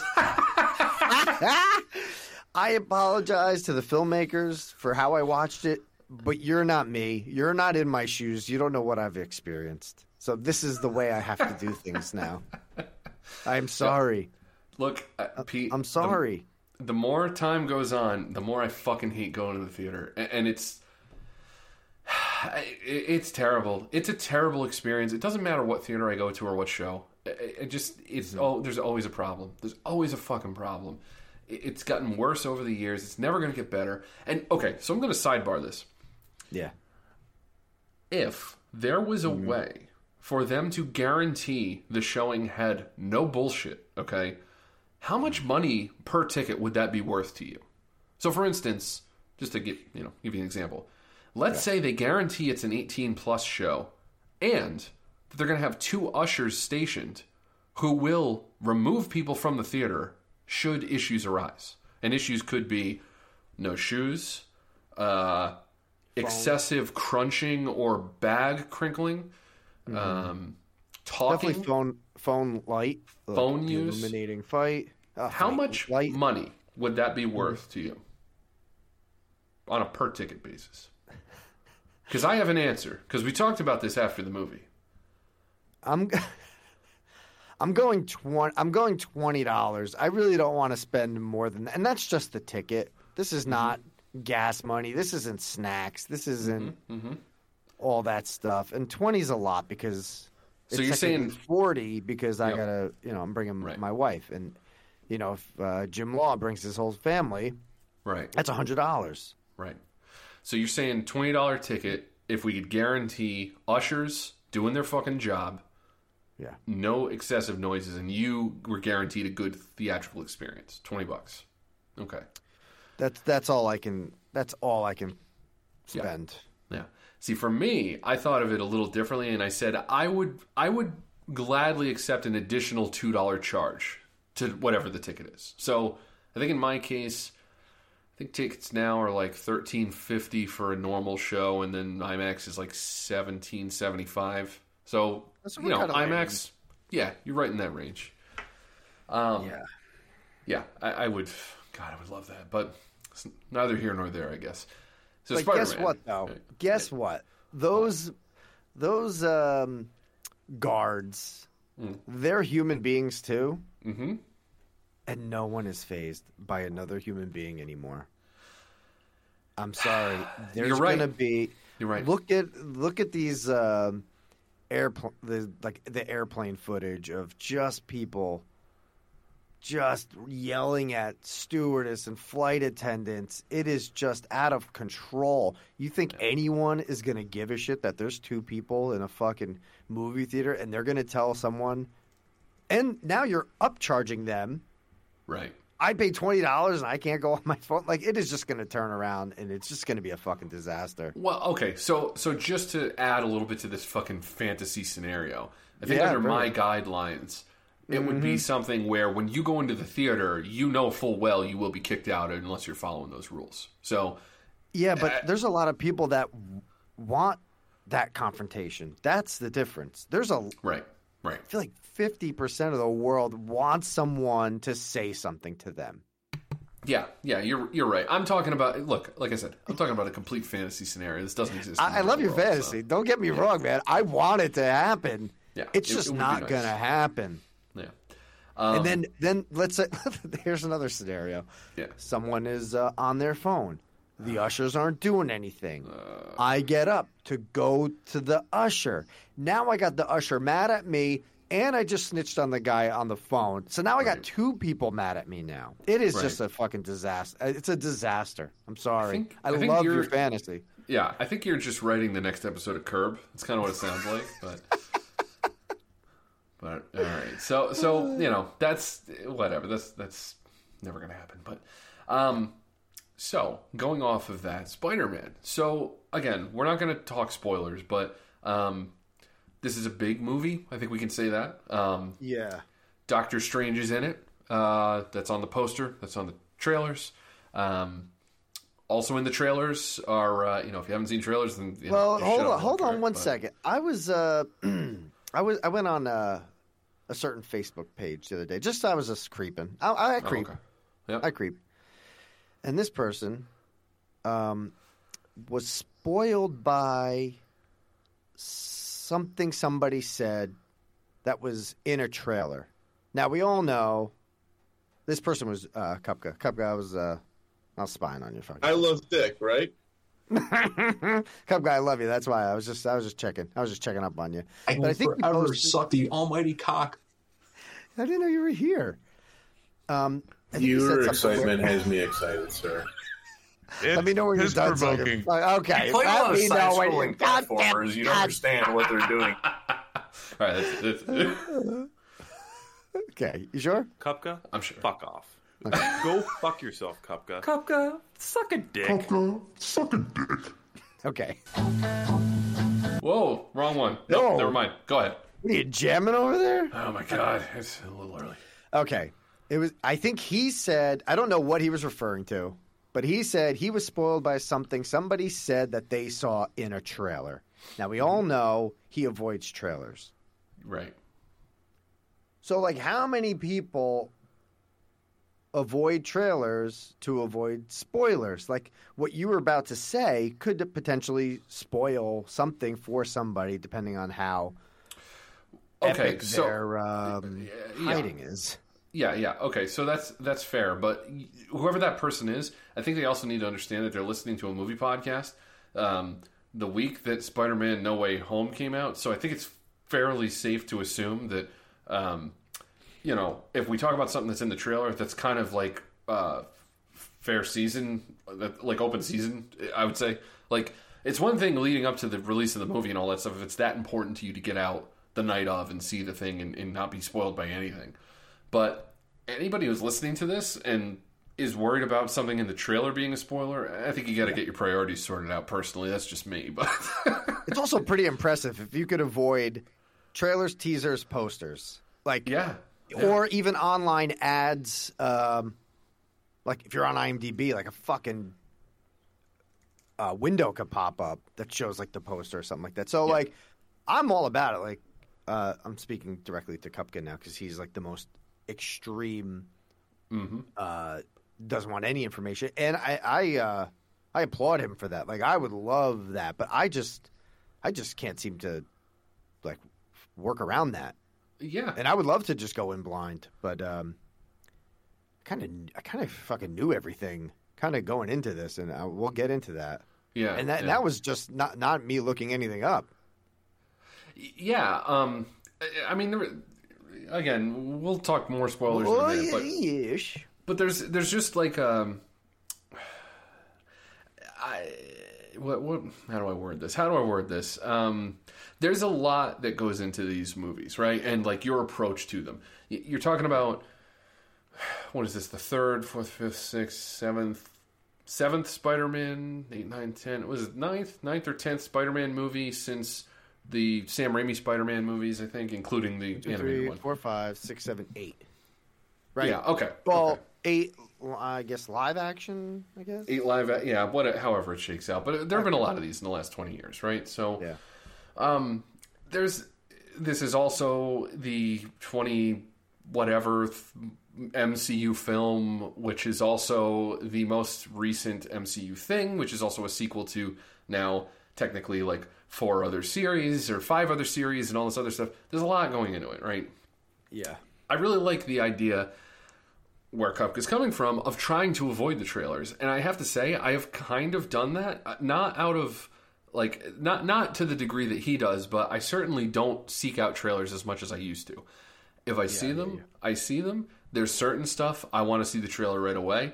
But there's other stuff where I don't need to be sold on something, you know? Correct. I know that, you know, Christopher Nolan's making this movie about Oppenheimer. I don't need a trailer to see that. The cast is awesome already, and, you know, I don't need anything to get me in the theater. If tomorrow I hear that A Quiet Place Part 3 is going to come out next summer, I don't need a trailer for that. I'm there. Like, the ticket's sold. So I tend to do it more that way, but I think when you have a movie that's this big, and if the box office receipts are any indication, I think this is like vying for one of the biggest openings of all time, in terms of like a 1-day release or single day ticket stub sale or something. But I did not contribute to those numbers. Allegedly. This is the type of thing where you can't get too upset about spoilers after the opening weekend, because it's just too big of a cultural thing that it's just gonna be out there now, and you have to just deal with that. You know, in this case, I think if you don't want to get spoiled, you have the weekend. You got to get the movie in opening weekend. If you don't, after that point, you're playing with fire. So this is releasing on a Monday, this podcast. Weekend's over. So if you hear something about us talking about the marketing materials for the film, I think you missed your chance. You know? Let's give our ratings, and let's just go Spidey spoilers for the rest of the show. All right, I think that's fair. Right? Yeah. All right, let's do that then. Had a really good time. Thought it was entertaining, fairly satisfying. I go 8 on 10. So what do you got? That's my rating. That may change after spoiler review, though. But right now, an 8. An hour and 40 minutes into the BingeCast, it's an 8. All right. We'll see where it's at in an hour and 52. So, yes. All right. So I can't find the goddamn spoiler. Well, we don't need it. We don't need it because if you bow out now, the only thing you're missing is the spoiler review. We're not doing anything after that. It's just going to be the end bumper, and then you're off to the full binge or the end of the BingeCast. Exactly. So we're not going to talk about anything else but Spider-Man spoilers from here on out.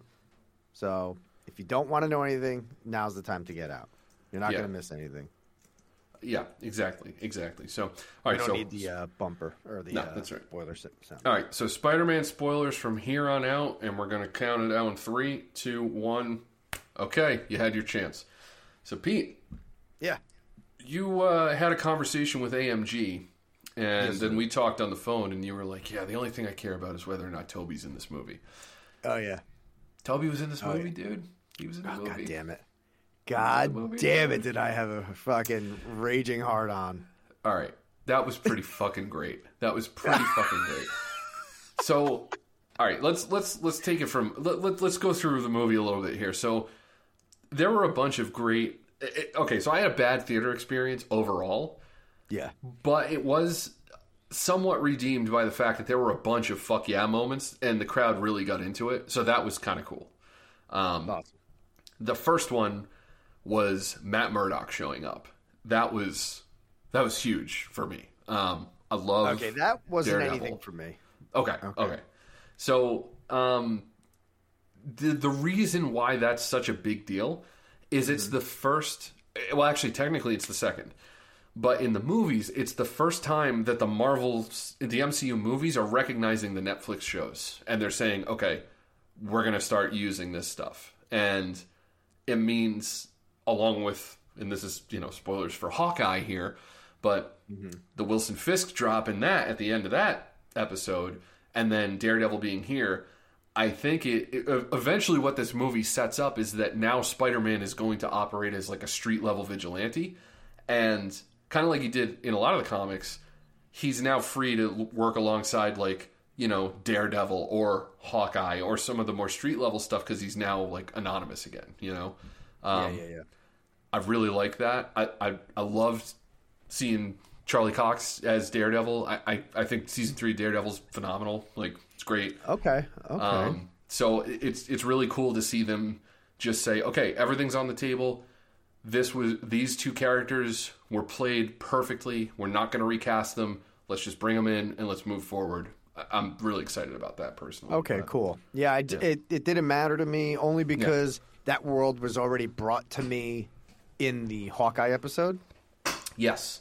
Didn't watch any of that show, but I knew those actors. I knew those characters. Yeah. So when that reveal happened in Spider-Man, I said, well, yeah, I just watched fucking the Hawkeye episode yesterday, so it's not a giant cameo for me. Yes. Because it was done. Right. It was just kind of nice to have confirmation on both platforms that they're serious about it and they're gonna do it. It was a nice moment for me. But yeah, cool. But yeah, all right. So that was big, and then, dude, there are 3 Spider-Man in this movie. That's all right, so cool. I want to go back a little bit. Cool. So I watched the trailer for this, and you pretty much see, all the villains. Right? So I wasn't really surprised by the biggies, at least. Yeah. Right? Willem Dafoe, Sandman, Jamie Foxx's character, Max. Like, I knew they were in it. Didn't know what their roles were. But then you also saw, I don't know if it was fake on set photos or photoshopped in the costume, but like the rumors of Garfield and Maguire in this movie, you couldn't hide from that. That was just information that I just came across and I knew. Whether that was true or not was there. And I just kind of assumed like that's got to happen. Number one, because you show the villains from those 2 movies in this trailer. Right. How are they not going to be in it? Right. So them showing up was exciting because it confirmed the rumors. Right. I just texted you 2 photos, right? So there's some people might be aware of this, but there are a bunch of movie review YouTube personalities. One of them's named John Campea. I think he used to work for Slash Film or something, but he's got his own show, and I tap into his stuff once in a while because he reminds me a little bit of a certain website that you and I used to go to a lot, and I don't know, it's kind of easier sometimes to just throw on a video and get something in like 10, like a 5-minute segment about whatever the movie news is of the day. Yeah. And a few weeks back, he tweeted out these 2 photos. Now, this guy is very conscientious about spoilers, and he's a very big proponent of like, let's make it so that everybody likes going to the movies. We don't need to be negative, toxic fandom stuff, all that shit. Those 2 photos, when he sent them out, he was told that they were promotional stills from the film. He put them up on Twitter, and within about 10 minutes, Disney contacted him directly, told him to take them down, and said that they were not promotional stills from the film. Now, I saw those, unfortunately, like 3-4 weeks ago. Yeah. So I had this all like 80% confirmed before I even walked into the theater. So I knew Matt Murdock was going to show up, and I knew that the Spider-Man were going to be in this. I wish that I didn't. It would have been cooler to go in not knowing that, but it's like you said, it kind of was a given that you were going to get all three of the Spider-Men in this too, just based on the poster, really. Yeah. Having said that, I will say that it didn't really ruin those moments for me when they happened in the movie. No, they didn't, because now you're like, okay, what now, basically?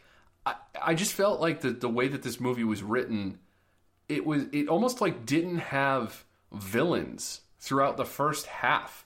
Like there were antagonists, but then Peter kind of wins them over, and he's like, let's solve all their problems. And I thought that was such an interesting route to take, you know, that like the conflict of the movie was Peter trying to save everybody instead of like defeat someone. I have a question about that. Yeah. Why was he doing that? Sincerely, because a lot of the audio was all right, a little snotty on my copy. Like, why did he want to save these villains? I think it comes. Well, it's Aunt May has a conversation with him, and she's like, "Look, it's our job to help people. Like, we're not supposed to cast them aside. We're not supposed to hurt people. You know, people need examples, and you can be that example, and you should be. And it really comes from a place of him respecting his aunt and trying to do good by her.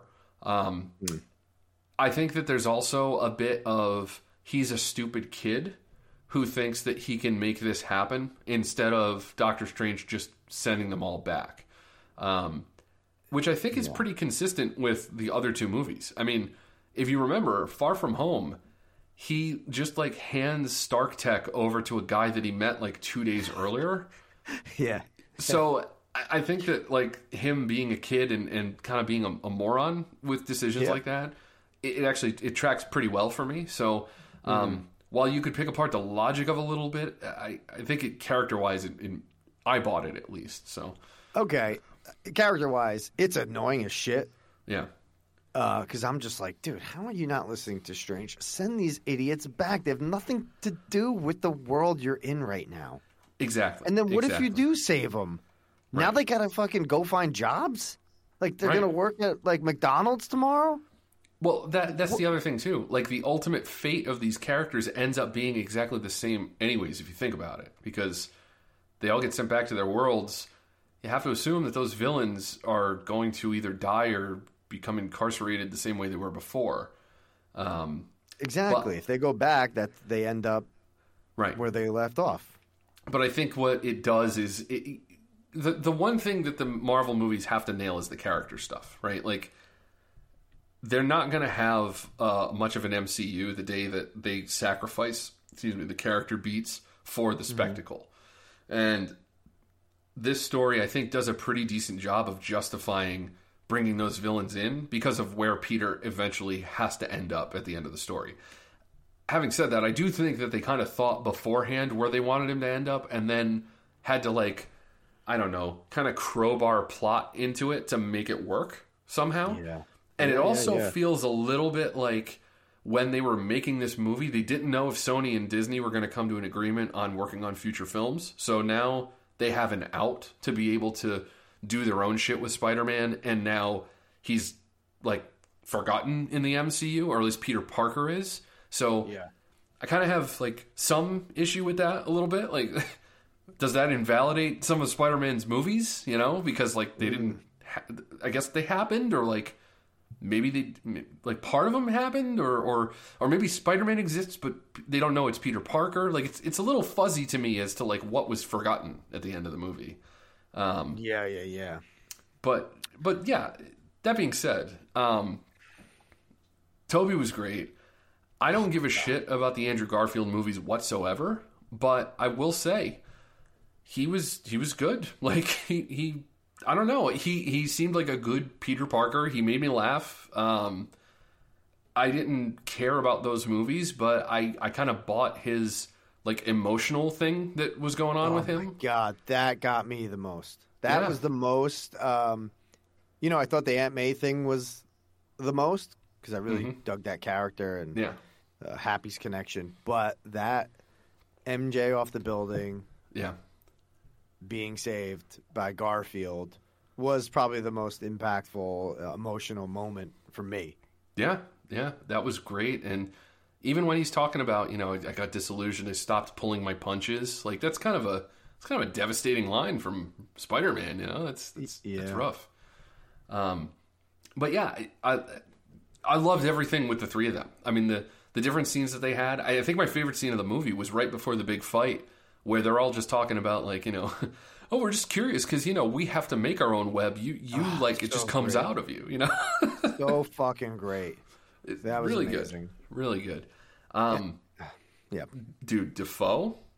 Oh, dude, we were talking about Defoe before we watched the movie. Dude, Defoe. How fucking Faux great. show, Defoe. How fucking great is... Dude, he's got to be... we were talking about this on the phone. Mm-hmm. And it's like, the first two Spider-Man movies kind of get put... Or at least up until now, have been like a little bit pushed to the side. And it's like, yeah, they were great, but that was 20 years ago, and like they don't connect to these, so blah, blah, blah, whatever. Dude, Defoe and Molina are the fucking tits. Both of them. They're still awesome. Great. Yeah. Yep.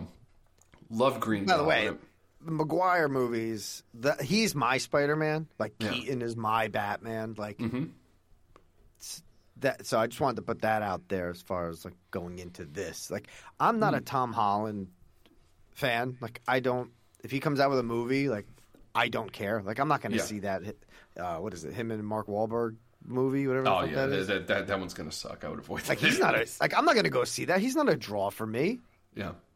He's not a draw. I don't like him. He's my least favorite Spider-Man. The only reason I'm watching him because he's part of like a giant fucking picture. He's part of a huge world, this MCU. That's why I'm watching these Spider-Man movies. I think that's why, like we said, the Tobey Maguire Spider-Man have been forgotten because there's no connection. But now there's are people gonna think that shit's canon now? I guess it has to be, right? I mean, right? Yeah. Like if Garrett does an aftertaste, does he have to watch The Amazing Spider-Man 1 and 2 and then Spider-Man 1, 2, 3? I got news for you, pal. He was doing it anyways, so that's a bad example. But so let's talk a little bit about the things we didn't like. Okay. Yeah. One thing that movie was dark. I couldn't see shit. The audio was terrible. Yeah, a little birdie told me that there might have been like some casino advertisements in front of it too. That might have been an issue, but cinematography, it wasn't even centered this way. It wasn't. There was no Wes Anderson to be found. Oh, it's terrible. So J. Jonah Jameson. So I got questions. Perfect. Okay. Thank you. So they bring him back. But he's not a multiverse guy. He's just J. Jonah Jameson in the MCU. He's not brought from the other movies. So, like, what? I felt like he was wasted, honestly. He wasn't the performance wasn't as animated as it is in the other movies because he's 20 years older now. He didn't feel as fun. He didn't feel utilized like well enough for me. I didn't get any laughs from him. How did you feel about him in this? I had more questions than being entertained by this character because I had questions about him and Mysterio because I watched Far From Home like a day or two before. Yeah, same. No Way Home. So when Mysterio comes into the picture, he's like, "Oh, I come from another world or another multiverse." Yeah. Now I don't know if he's lying. He is. I don't know if he is lying. Okay, he is lying. So. Yes. Okay, so him lying made me more confused because of the J. Jonah cameo at the end of Far From Home. I'm saying, how is this J. Jonah in Holland's Spider-Man? Yeah. Right. So then that's the question of: are there two J. Jonahs? Is there the one that's in Raimi and Holland's? Like, are there two Maguires? Is there a Tobey Maguire in the Holland universe that's not Spider-Man? That's just a businessman working at a like. Are the same people in the multiverse planets of Earth? Yeah. Like, is it the same crop? This is How does that the work? problem. This is the problem with this shit. Exactly what you're talking about. This is the reason why I never read comic books, because you get to a point when you say something like multiverse, and it's like it's a get out of jail free card for whatever the fuck you want to do. So it makes stories not have weight to them. And I don't like them as a thing that you can always lean on. And I'm afraid that like now this will be the end of this like superhero movie bubble, you know? Because this is multiverse. Technically, the last Spider-Man movie, Into the Spider-Verse, was multiverse. There's a Flash movie coming out that's multiverse. I mean, Doctor Strange. Doctor Strange is obviously multiverse. So, like, what? At a certain point, I stopped giving a shit. And I'm kind of afraid that we're on the precipice of that with all these things. Which will suck, but it's just like, it brings up these questions that you have. And I don't have a solid answer for. I think it could be all of the above, because it technically it could be. Like, I guess they can do whatever they want at any point, and anything can be reversed or changed or go in a different direction because multiverse. You know, it's just like whatever problem you have, just multiverse, and you can just lean into it. I think it makes for bad storytelling, personally. I was just gonna say that this movie is more spectacle than story. I didn't care whether Tom Holland healed these villains. I don't care what he did with them in these little cages. Like, I just thought the story was kind of weak for me. The fact that he doesn't want to be known as Spider-Man. This is like Peter Parker's crux through, all the other movies. He just he knows people know who he is. His family and friends are going to get hurt. Like, we got it. This isn't like a new beat that Peter Parker has taken on. This is like a thing that's been going on. Right. So I just thought it was like a little weak that the spell gets fucked up. This shit happens. This movie, I gave it an 8 because of this fucking spectacle. The story is a little weak. If this spectacle didn't happen and it was just this story, Doctor Strange fucking ruined a spell, I don't even know like what wacky shit would have happened. They didn't bring anybody from Raimi and fucking the Amazing Spider-Man movies. This would have been a weak movie for me. This probably would have been like a 6. But the spectacle, the villains, the fucking 2 other Spider-Men, like that shit made this way better. Yeah. It was fun. It was a very fun movie to watch. Yes. And I think my problems came from 2 different places.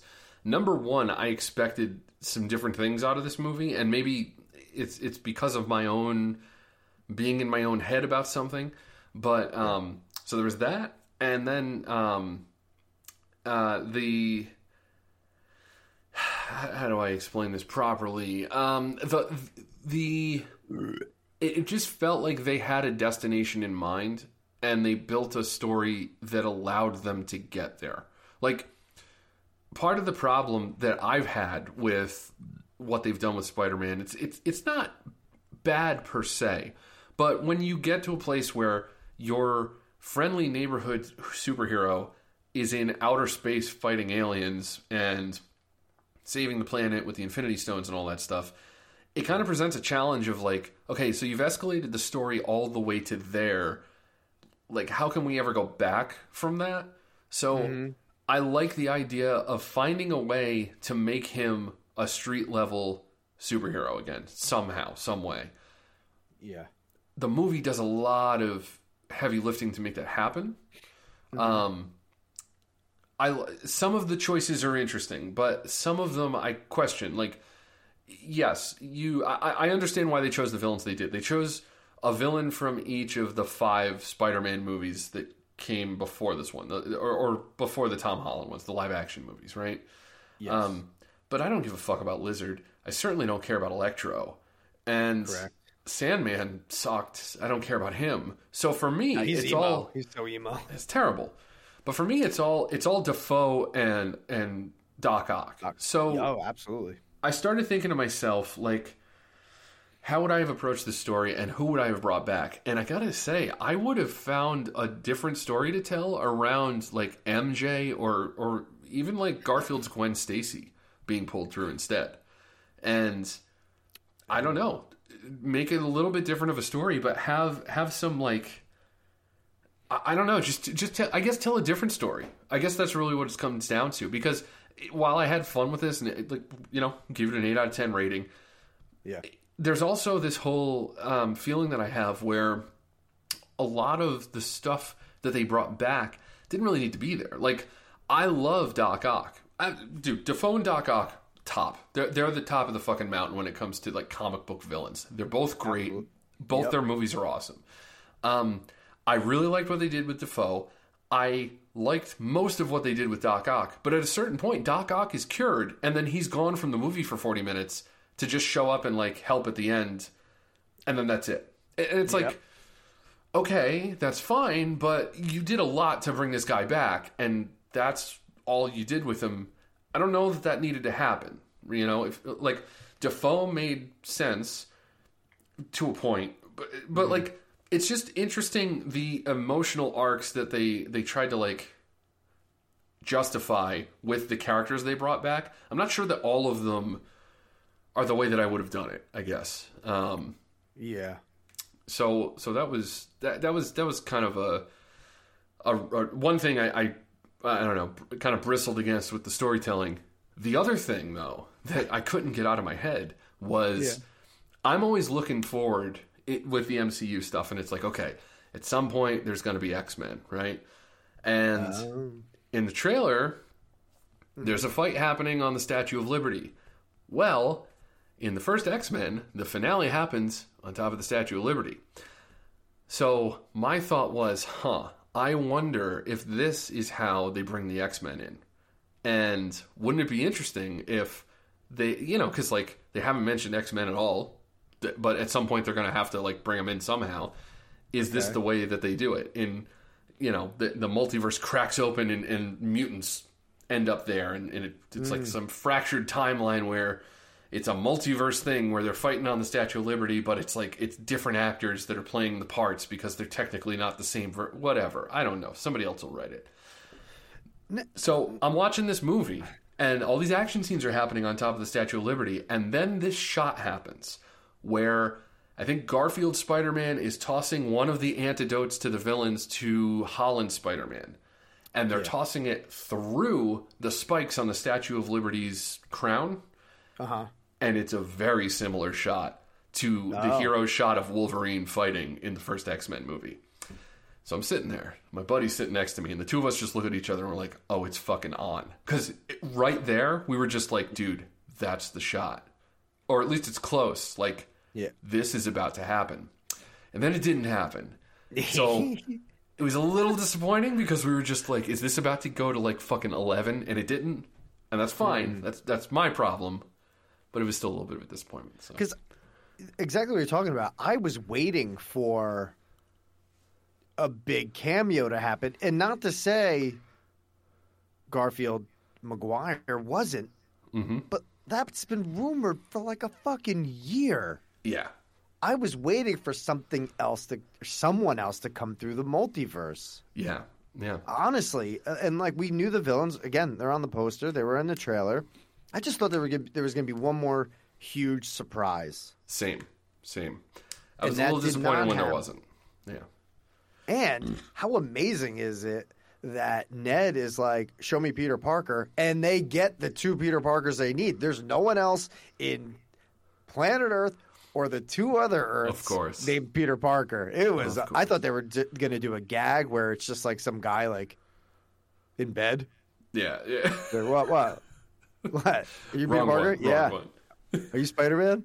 No. And that's it. Like, but they got two right away. 2 for 2. It's amazing. Okay, so that's another thing. All right, so here's where like this is somebody who's maybe like getting too old for these movies, trying to like reason it out, right? But okay, so the memory of Peter Parker's gone, which must mean that if the memory of Peter Parker is gone, then Ned won't know Doctor Strange or like won't interact with him anymore. So if that's the case, then like they kind of set up Ned to have some recognition that he's like powerful or has powers of some kind, use the ring, all that stuff. So like, is that ever going to come back? And if it is, then how would it? Because they don't know each other, or do they know each other? Or like, I'm fuzzy on the whole like forget about Peter Parker thing. Like, what does that mean going forward? Well, there was this slight beat.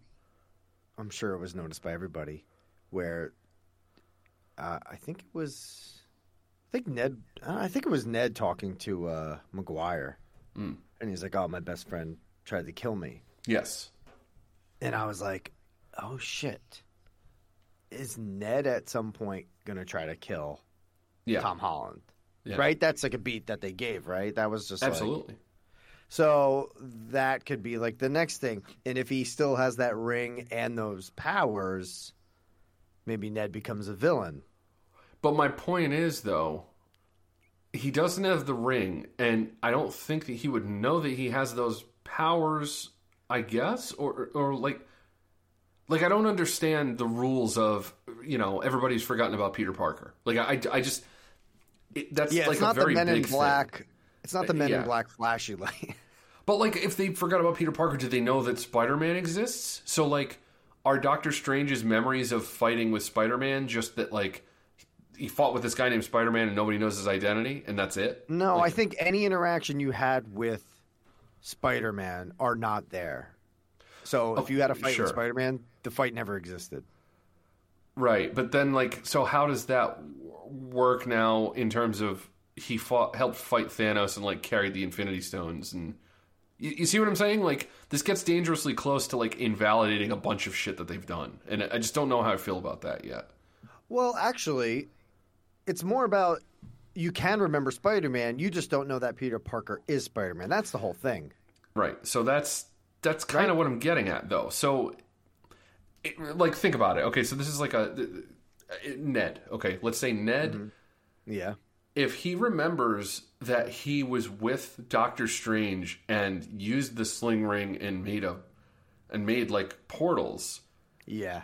Wouldn't he also then have to think through like, how did I get in that situation? And then like, why was I there?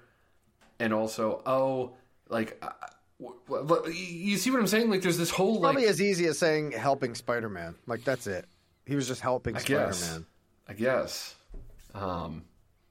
Yeah, it just weird to me. It's a weird beat. Was there any, again, audio was fuzzy. Was there any, what was the dialogue with MJ and Ned at the restaurant at the end? Did they discuss anything that happened? No, they had no recognition. They just were talking about going to MIT. That was it. Okay. So, Another question. Sure. Again, audio was really bad. Mm-hmm. So, when the spell goes wrong, mm-hmm. right? Why do... So, I guess that's what happened. A Spider-Man spell went wrong that it opened portals mm-hmm. for the villains from other movies to come in. Like, what... Like, how did that happen? What was the reasoning behind that? Did they have a sense that Spider-Man is alive in this place that they just like went into? What? So the idea why was, did just villains come through? So what? Well, it wasn't just villains because obviously we had Spider-Man as well. But the implication was that because Strange was changing the spell so that certain people would still remember who Peter Parker was, that he fucked it up, and by fucking it up, the spell was actually attracting anybody in the multiverse who knows who Peter Parker is to this one. That was how they dealt with that.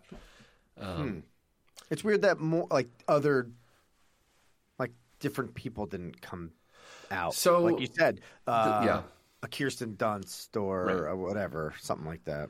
So this is another thing where it's like you kind of. It's a little underwritten because did you see any of the post-credit stuff on your copy? No, it shut off right after. It was non-existent. Okay. But I did look up the Doctor Strange trailer. Okay. Yep. But I don't know if there were any Spider-Man scenes. Yeah. So there's one other scene. Okay. So that's like the end of the credit scene. The trailer was. But the post-credit scene was Tom Hardy as, Venom. Or he's sitting in this bar in Mexico. And Tom Hardy is? Yeah, and he's talking to Venom's talking to him in his head, and like he's sitting at the bar trying to have a drink, and all of a sudden he gets zapped back to his universe. But when he gets zapped back to his universe, a little bit of the black symbiote is on the bar, and the implication is that like, oh, now there's a symbiote in the MCU. So would you have taken the Tom Hardy Venom over maybe Electro? So I haven't seen Venom. I don't really care about Venom. I might watch him now just to keep up on this shit. Yeah, same here. I don't know one way or the other. I didn't think Electro added anything.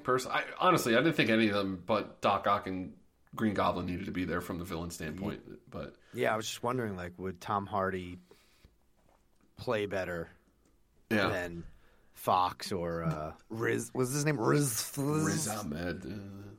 No, not Riz Ahmed. Riz Ifans. Oh, Riz Ifans. Yeah, the lizard. I thought you were talking about Venom because Riz Ahmed is the bad guy in Venom. Okay, I got you. Oh, is he? Yeah. Okay. But here's where the underwritten thing is, though. So they're all coming through the multiverse to New York City where Peter Parker is. Like, they're coming to where Peter Parker is. Yeah. Why is Venom in Mexico? Like, what? Like, just because he needs to be, I guess? I don't know. It's so confusing because how many world, like, what world is he on? Yeah, I don't know. Is he in the Tom Holland? Is he on the Tom Holland Earth? Well, at that point, that's the implication, yeah. Right? But in the other movies, I don't think he is. Like, I think that confirms that he's not. By him getting zapped away to his world. See, this shit goes like... Yeah. This hurts my brain type thing, like a time travel type thing. This is right. It's too much. Yeah, it's too much. Which is lucky for Marvel, because they have a giant sandbox to play with, and nobody can understand how and why it works, so they can. We just got to accept it. It'll keep going as long as they are true to the characters and they get those emotional beats correct. Because as soon as that goes away, it's over. Like, nobody's gonna give a shit when you're on your, I don't know, fucking 5th Spider-Man and your 3rd Doctor Strange and your 2nd Iron Man, and all of a sudden, Thanos times 5 is gonna destroy all the multiverses all at once, and it's like, okay, fuck off. Like, we've seen this movie before, kind of thing, right? Yeah. Man, was I hoping for fucking... I don't know how it works. Honestly, I don't know how the multiverse works.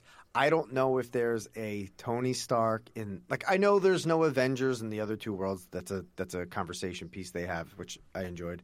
But, like, I was fucking hoping fucking Iron Man flew out of one of these fucking multiverses. Yeah, I would have lost my goddamn mind. Yeah, why not? Fuck it. Everything's on the table, right? Might as well. Doesn't matter. Like, can anyone argue that Robert Downey Jr. playing Tony Stark isn't Tony Stark in Andrew Garfield's world? Like, nobody can dispute that, right? Or can they? Like, I don't know how it works. I don't know if the same people are in other worlds because of that J. Jonah Jameson thing. Yeah. I think that there are no rules, and it's intentional. Like, nobody knows any of the rules, and there are no rules, so that they always can just say, oh, yeah, it's multiverse, and then they'll just, like, do whatever they want to do. So, yeah. I think you're right. The J. Jonah Jameson casting fucked up something.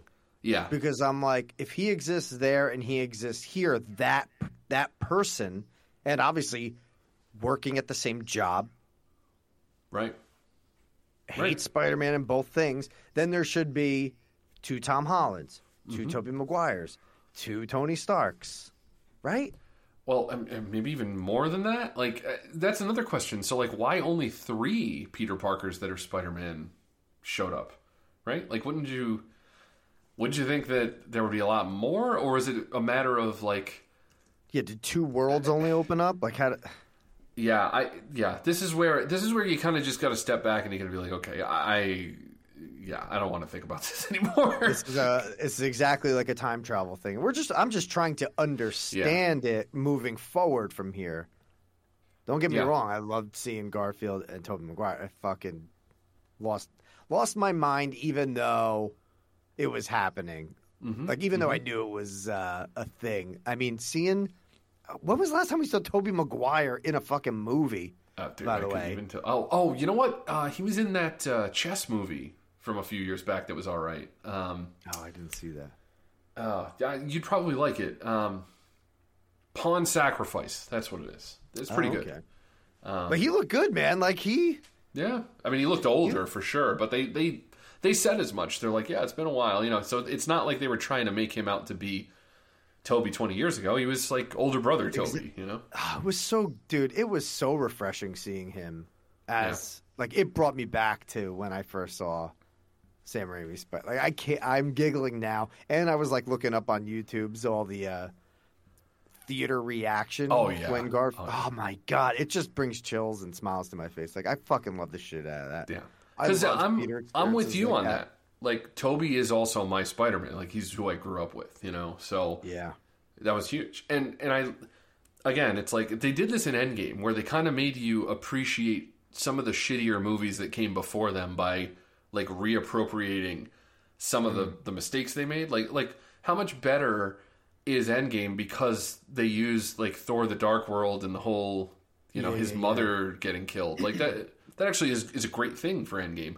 I figured that we would see a lot more of that going forward, and you know, sure as shit, they did it with this. I think that's a great thing, because the Garfield shit, it didn't mean anything to me, you know, for those movies. I think I saw the first one. I watched maybe like the beginning and end of the second one, but but like, he's good as Peter Parker. Like, he's charismatic and funny and a little different than Toby. Toby's more like the older brother. Tom Holland is like very naive and kind of kiddish. I love their chemistry. I thought I could have just watched an entire movie of those 3 guys doing that. Absolutely. Yeah, that was great. Yeah, a lot of fun. A lot of fun. So much fucking fun, man. Yeah. Fucking Toby, man. Yeah. Team it was Toby. Awesome. It was awesome. When he popped up, I'm not going to lie to you. When he popped up, you were the first person I thought of. I'm like, all right, Pete'll probably give this at least a 6. All right. I loved it. I love that he was in regular clothes. Yeah. Just like, what the fuck? Oh, dude. So those audience reaction videos on YouTube, one of the biggest reactions in the theater, it's not in any of those videos. When they're in the lab and they're kind of talking back and forth, and Garfield turns to Toby and he's like, so what are you going to just like fight in those slacks or something? And he just like lifts his shirt down and the suit's underneath. My theater went nuts. They were just like, fucking yeah. That was fucking brilliant, dude. Yeah, so cool. I loved when they were, Toby he just kept calling Garfield amazing. Like, you're amazing. Yeah, I like, fucking love that. Yeah, he's like, you're amazing. No, I want you, just take a second and acknowledge it, okay? I want you to say it. He's like, yeah, no, thanks. I appreciate that, man. It's really good, you know? I love that. That was such a great bit. And then people said like that, where the 3 Spider-Men cartoon are pointing at each other. Yes. They say like, I didn't catch it right away, but I think it's when Ned says Peter. Yes. Yep. When they're in the lab. And they're all pointing at each other. Yeah, I didn't like get that right away, and I don't remember that scene too well. I could probably rewind it and go look at it now, but on my phone. Or like the Toby, oh, my back, that was yes, that was great too. And the fact that Garfield, like, I'm going to crack it for you. Oh my So God. great. Oh, I was laughing so hard at that. It's just like, sometimes you great. see shit and it's just like, you never, in your entire life, like, you just would never think that you would see this on screen. And you're just sitting there and you're like, there's one Spider-Man cracking the back of the other Spider-Man. I'm worried. Like, I love it. I love it too. I'm worried. Like you said, we have so many multiverse movies coming. Yeah. Is it going to be like if 3 Batmans, if Michael Keaton walks on screen, like, are we going to be as thrilled? Like, did this taint character interactions? Like, if Keaton, fucking Christian Bale, and Pattinson or something are on screen together, like, are we going to be like, well, this feels like fucking No Way Home? Yeah, I don't look. I had a great time watching this. I'm looking forward to watching it again, just to like kind of absorb all the good stuff. Oh, me too. I can't wait to actually see it. Well, good point. But I don't know how this movie's going to hold up over time. Because it ultimately it doesn't feel like it matters that much in the grand scheme of things. Like, it's interesting to me that Marvel took Spider-Man, immediately sort of catapulted him into like the upper echelon of like the most epic battles possible, and then had this whole trilogy where the end of the trilogy serves as an origin story for like a street level Spider-Man. It's really interesting the way that they did it, but it kind of I don't know. I don't know how I feel about it. That's the only thing here. I like the movie. I had a good time with it. I don't know how much lasting power it's going to have. That's my only real gripe. But I think the story, like you said, that story, it's a little weak. The future of it doesn't really matter. He just now, really, it's him.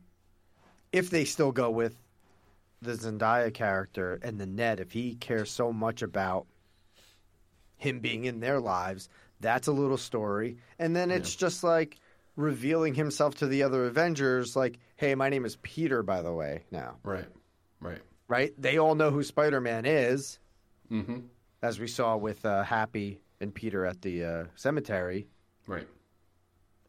But if fucking Peter Parker put on the Spider-Man suit in front of Happy, be like, oh, Spider-Man, let's go.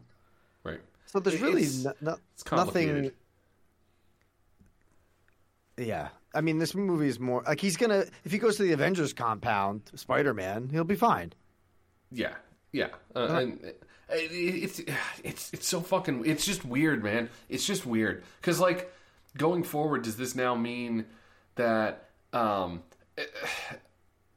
like, at some point, it's very like have their cake and eat it too kind of thing, because they can always pull the card of, when they need Spider-Man to interact with Doctor Strange, right? They can just go to Doctor Strange and have a scene where he's like, no, I know this. I know where this thing is. Here's how I know, blah, blah, blah. And then Strange is probably going to, he's not going to believe him at first, but he will eventually believe him because he'll know things that only Doctor Strange would know about, like an event that happened or something. And then if they ever need to, they could probably just, like, fucking magic spell reverse shit. So it's a very... Yeah, there's good and bad about this movie. They got to be really smart on how they work with this. Like, okay, so let's jump to the trailer for Doctor Strange real quick. I watched like a cam version on YouTube because I wanted to just see it. So I guess Wanda... I couldn't really tell like what the story is, but I guess Wanda and him are teaming up. It seems that or something. Way. Is it, what else did you get from this? Just to help me out because I'm a stupid idiot. I didn't get a ton, man. I mean, have you seen the Marvel What If series? No.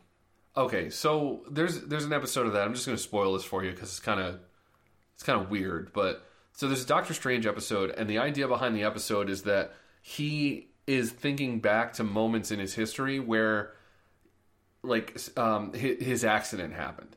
And he's thinking if he can go back to that time and change that, maybe he can save Rachel McAdams. And if he could, like, do things differently or warn her some way, could that eventually work out for them? And essentially the point of the episode by the end of it becomes that in his struggle to save her, the things that he has to compromise about himself to do that make him into this like dark person and somebody who's lost like sight of what made them a person in the first place.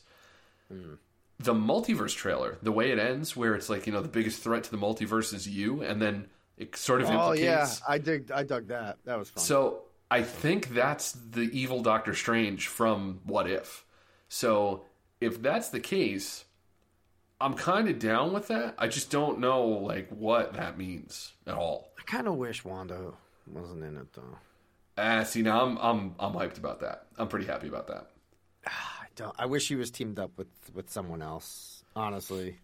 I'm not So- a big fan of that character. Yeah, I remember that. You weren't big on WandaVision or any of that stuff, but the thing that I like about her with this is after seeing what she's capable of in WandaVision, like her and Strange are kind of like the most powerful beings in this now. So to see the two of them alongside each other in a movie doing something is like very intriguing to me. So it could be Elizabeth Olsen too. I don't know. It's not a draw for me either. Maybe. But, you know, you never know. Sometimes they're able to sort of reclaim these characters, and maybe Raimi does something with her that's really awesome, you know? That is true. He is behind this. Yeah, that was the other thing, Tobey Maguire will come back. Dude, so I'm going to call it right now. I don't know anything about this, but... Please. Back in the day, before Raimi made Spider-Man, he wanted to do a Doctor Strange movie, and nobody would let him because the rights were tied up, and, you know, there were a bunch of different reasons. But he wanted to make it, and he wanted Bruce Campbell to be Doctor Strange. So the fact that he's making a Doctor Strange movie now, and it's called Multiverse of Madness, if I don't get a version of Doctor Strange played by Bruce Campbell in the movie, I'm going to be upset.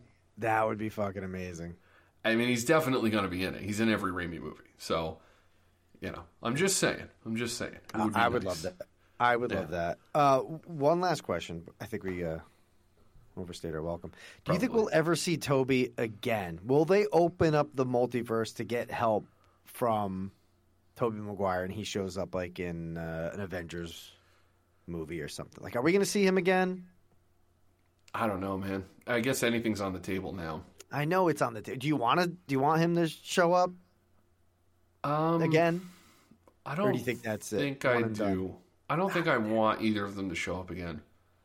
I think they served their purpose, and it was like really. I thought it was done in a classy way in this movie. It was tasteful. It was tasteful. You're right. I mean, the fucking scene where he's holding the glider back from stabbing Goblin, and he doesn't say a word. I was just like, this is like really well done. You know? Yeah.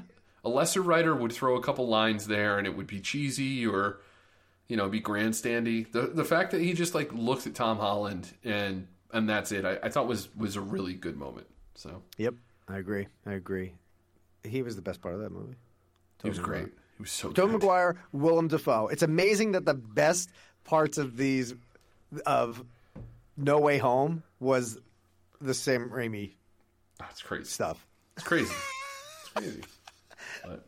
like Dafoe, Alfred Molina, Tobey Maguire were the best parts for me. It's wild. That just shows you how much I love the Raimi trill. Yeah. Well, at least the first two. It would have been funny if when they were talking, you know, about, I guess, like, did you fight? Who's the villains? I didn't like that line really. But when they were talking, it would have been funny if Toby was like, I kind of went through this emo phase, I was surprised. Yeah, I was surprised they didn't bring that up. But just to acknowledge that it happened and he was not happy with it. Wouldn't that have been cool if he did that? Oh, that would have been great. But again, though, like the whole villain thing, I love that scene because they were like, you know, oh man, you guys fought aliens. I want to fight an alien. I just like fought a Russian dude with a rhino machine. Oh yeah. It's pretty funny, you know. I maybe like it was that It could have been Holland's delivery because he's the one that asked. Oh yeah. And I was just like, yeah. I just thought you guys fought any? I know he's like a kid and I don't know. There's something about Tom Holland I don't like. He could be a great person in real life, and he seems like one. But as a actor, he just doesn't do it for me. I'm sorry. I definitely like him as Spider-Man, but I don't know that I've really seen him in anything else. So I can't really speak to his acting overall. But he's fine. He's fine. But, good stuff, man. Yeah. Holy shit, that was a lot of Spider-Man talk. So yeah, we weren't going to even do a show, but this was too big not to. So I apologize if everyone's upset that it's me that's talking about this. But no, come on, that was solid conversation. That's exactly where we wanted to be. So yeah, all my questions were hopefully legit. Yeah, you know. Yeah. Oh, you didn't know? You didn't fucking know that J. Jonah Jameson? You know, but you don't know that Jon Favreau played Foggy Nelson in the Ben Affleck Daredevil, bro? Like, did you not even get that reference? Oh my god! I'm sorry. I think that was Kupka for a second. I'm sorry about that. Should Ben Affleck have showed up instead? That's that dude. I think I would have been excited if Ben Affleck showed up. It depends, man. It depends, man. Oh man, we were talking about that in the theater too. We were like, "Oh, is Daredevil gonna be? Is like Ben Affleck gonna be in this movie right now? Is he gonna have it?" Oh well. So they could easily fucking pull Ed Norton, right? Yeah. Well, that one might be tricky because technically that's the MCU. Oh yeah, Hulk, you're right. right? Okay, so who's the other guy? Ruffalo. Bana. Eric Bana. Yeah, that they might be able to pull. Yeah. Would anyone care? I don't think so. That movie sucked. That movie was fucking terrible. That's right, Ed Norton. But they could pull Ed Norton because Ed Norton could be playing Hulk in a different universe. Yeah, I mean, I thought, when I was thinking about this movie, I thought that maybe they would pull, like, a War Machine shows up, but it's Terrence Howard, that kind of thing. Oh, I just bit into a rotten apple there. Oh, Jesus. Spit it out. I don't think I'd like that. Yeah. No, they're not hiring him again, especially with Favreau on set. You're like, fuck off, bro. Yeah, that didn't really work out, did it? So no. Who else could they pull? Who else could they have pulled? Well, again, like I wished that some X-Men showed up, but I guess they wouldn't without being introduced first. So, what other Marvel movies? I guess they could have pulled Ghost Rider, right? Nick Cage Ghost Rider. That would have been fucking cool. No, he cannot enter this universe. It would just be... Why not? They go away at the end of this movie. I mean, they brought the lizard in. Like, why not? Just bring in Ghost Rider, Nick Cage Ghost Rider, for like 15 minutes in this movie. Right at the end. Oh, my God. I guess they could have... Okay. Tom Jane Punisher, maybe? You could do that. Yeah. I don't think anybody wants that, though. Yeah, just trying to think. Okay, yeah, I'm hurting my brain. I'm hurting my brain thinking who could show up. Why did certain people show up? Why didn't certain people show up? Yeah. 8 on 10, even spoiler reviewing with you, talking through it. What a spectacle. Tobey Maguire, Andrew Garfield, fantastic. Willem Dafoe, Doc Ock.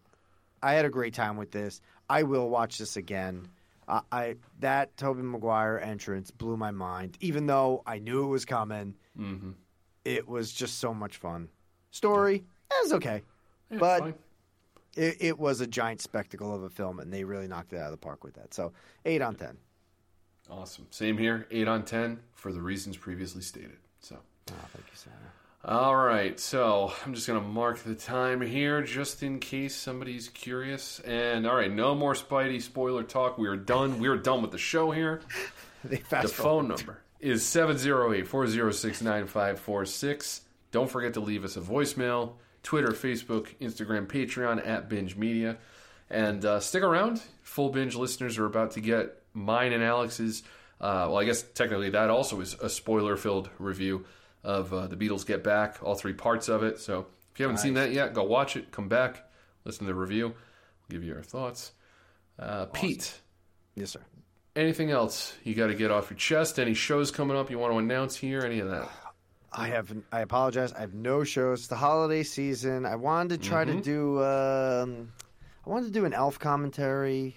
I was thinking about doing that, but make it like a drinking game. I'm on the table. I don't know if it's going to get done. It's so I'm busy from here on out for the rest of the year. But if you need some gifts, go to parksense.com. Candles, room sprays, wax melts, 20% off. Use the code BINGE20 at checkout. Yeah, very nice. Very nice. Yes. And check out the Fat Man commentary that me, Alex, and Law did last week or 2 weeks ago or something. Great Christmas movie and a lot of fun doing that commentary with those guys. Yeah, I still got to watch that movie before I listen to that comm. Maybe I'll do that. Got a few more I'm polishing off for the end of Jack Attack Tuesday. Almost done. That's right. Movie challenge is almost done. Been talking to my co-hosts. They are very excited for our wrap-up show, so that's going to be coming at you in a couple of weeks. Nice. Wake and Bake we dropped a few weeks ago, so go and check that out if you haven't. And Sportscast still going strong. I will probably make an appearance on that somewhere near the end of the season. Usually I kind of dip in for the NFL season a couple times throughout the year, so I expect I'll probably be there for the playoffs. And nice. All the other good stuff on the network. Aftertaste still going. Whenever Pete banks a few more commentaries, we'll have those. Yep. And I think the return of movie homework is imminent, so keep your ears peeled for that. We're definitely going to dive back in and switch up the format a little bit, make something a little different than we used to. So nice.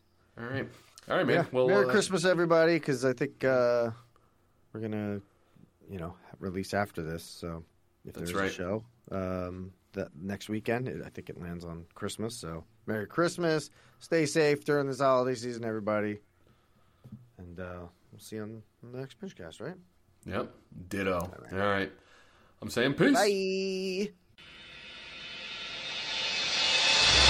Thank you for listening to the BingeCast on BingeMedia.net. To listen to the full binge, subscribe to our Patreon at patreon.com/BingeMedia. Binge Media patrons will get access to the full binge, the BingeCast 4-hour show on a private RSS feed, and they'll get it a full 24 hours before it hits the public RSS feed. Binge Media patrons also get other perks, so check us out at patreon.com/BingeMedia. Subscribe to the Binge Media Podcast Network at Apple Podcasts, Spotify, Stitcher, or wherever you get your podcasts. And now, the full binge.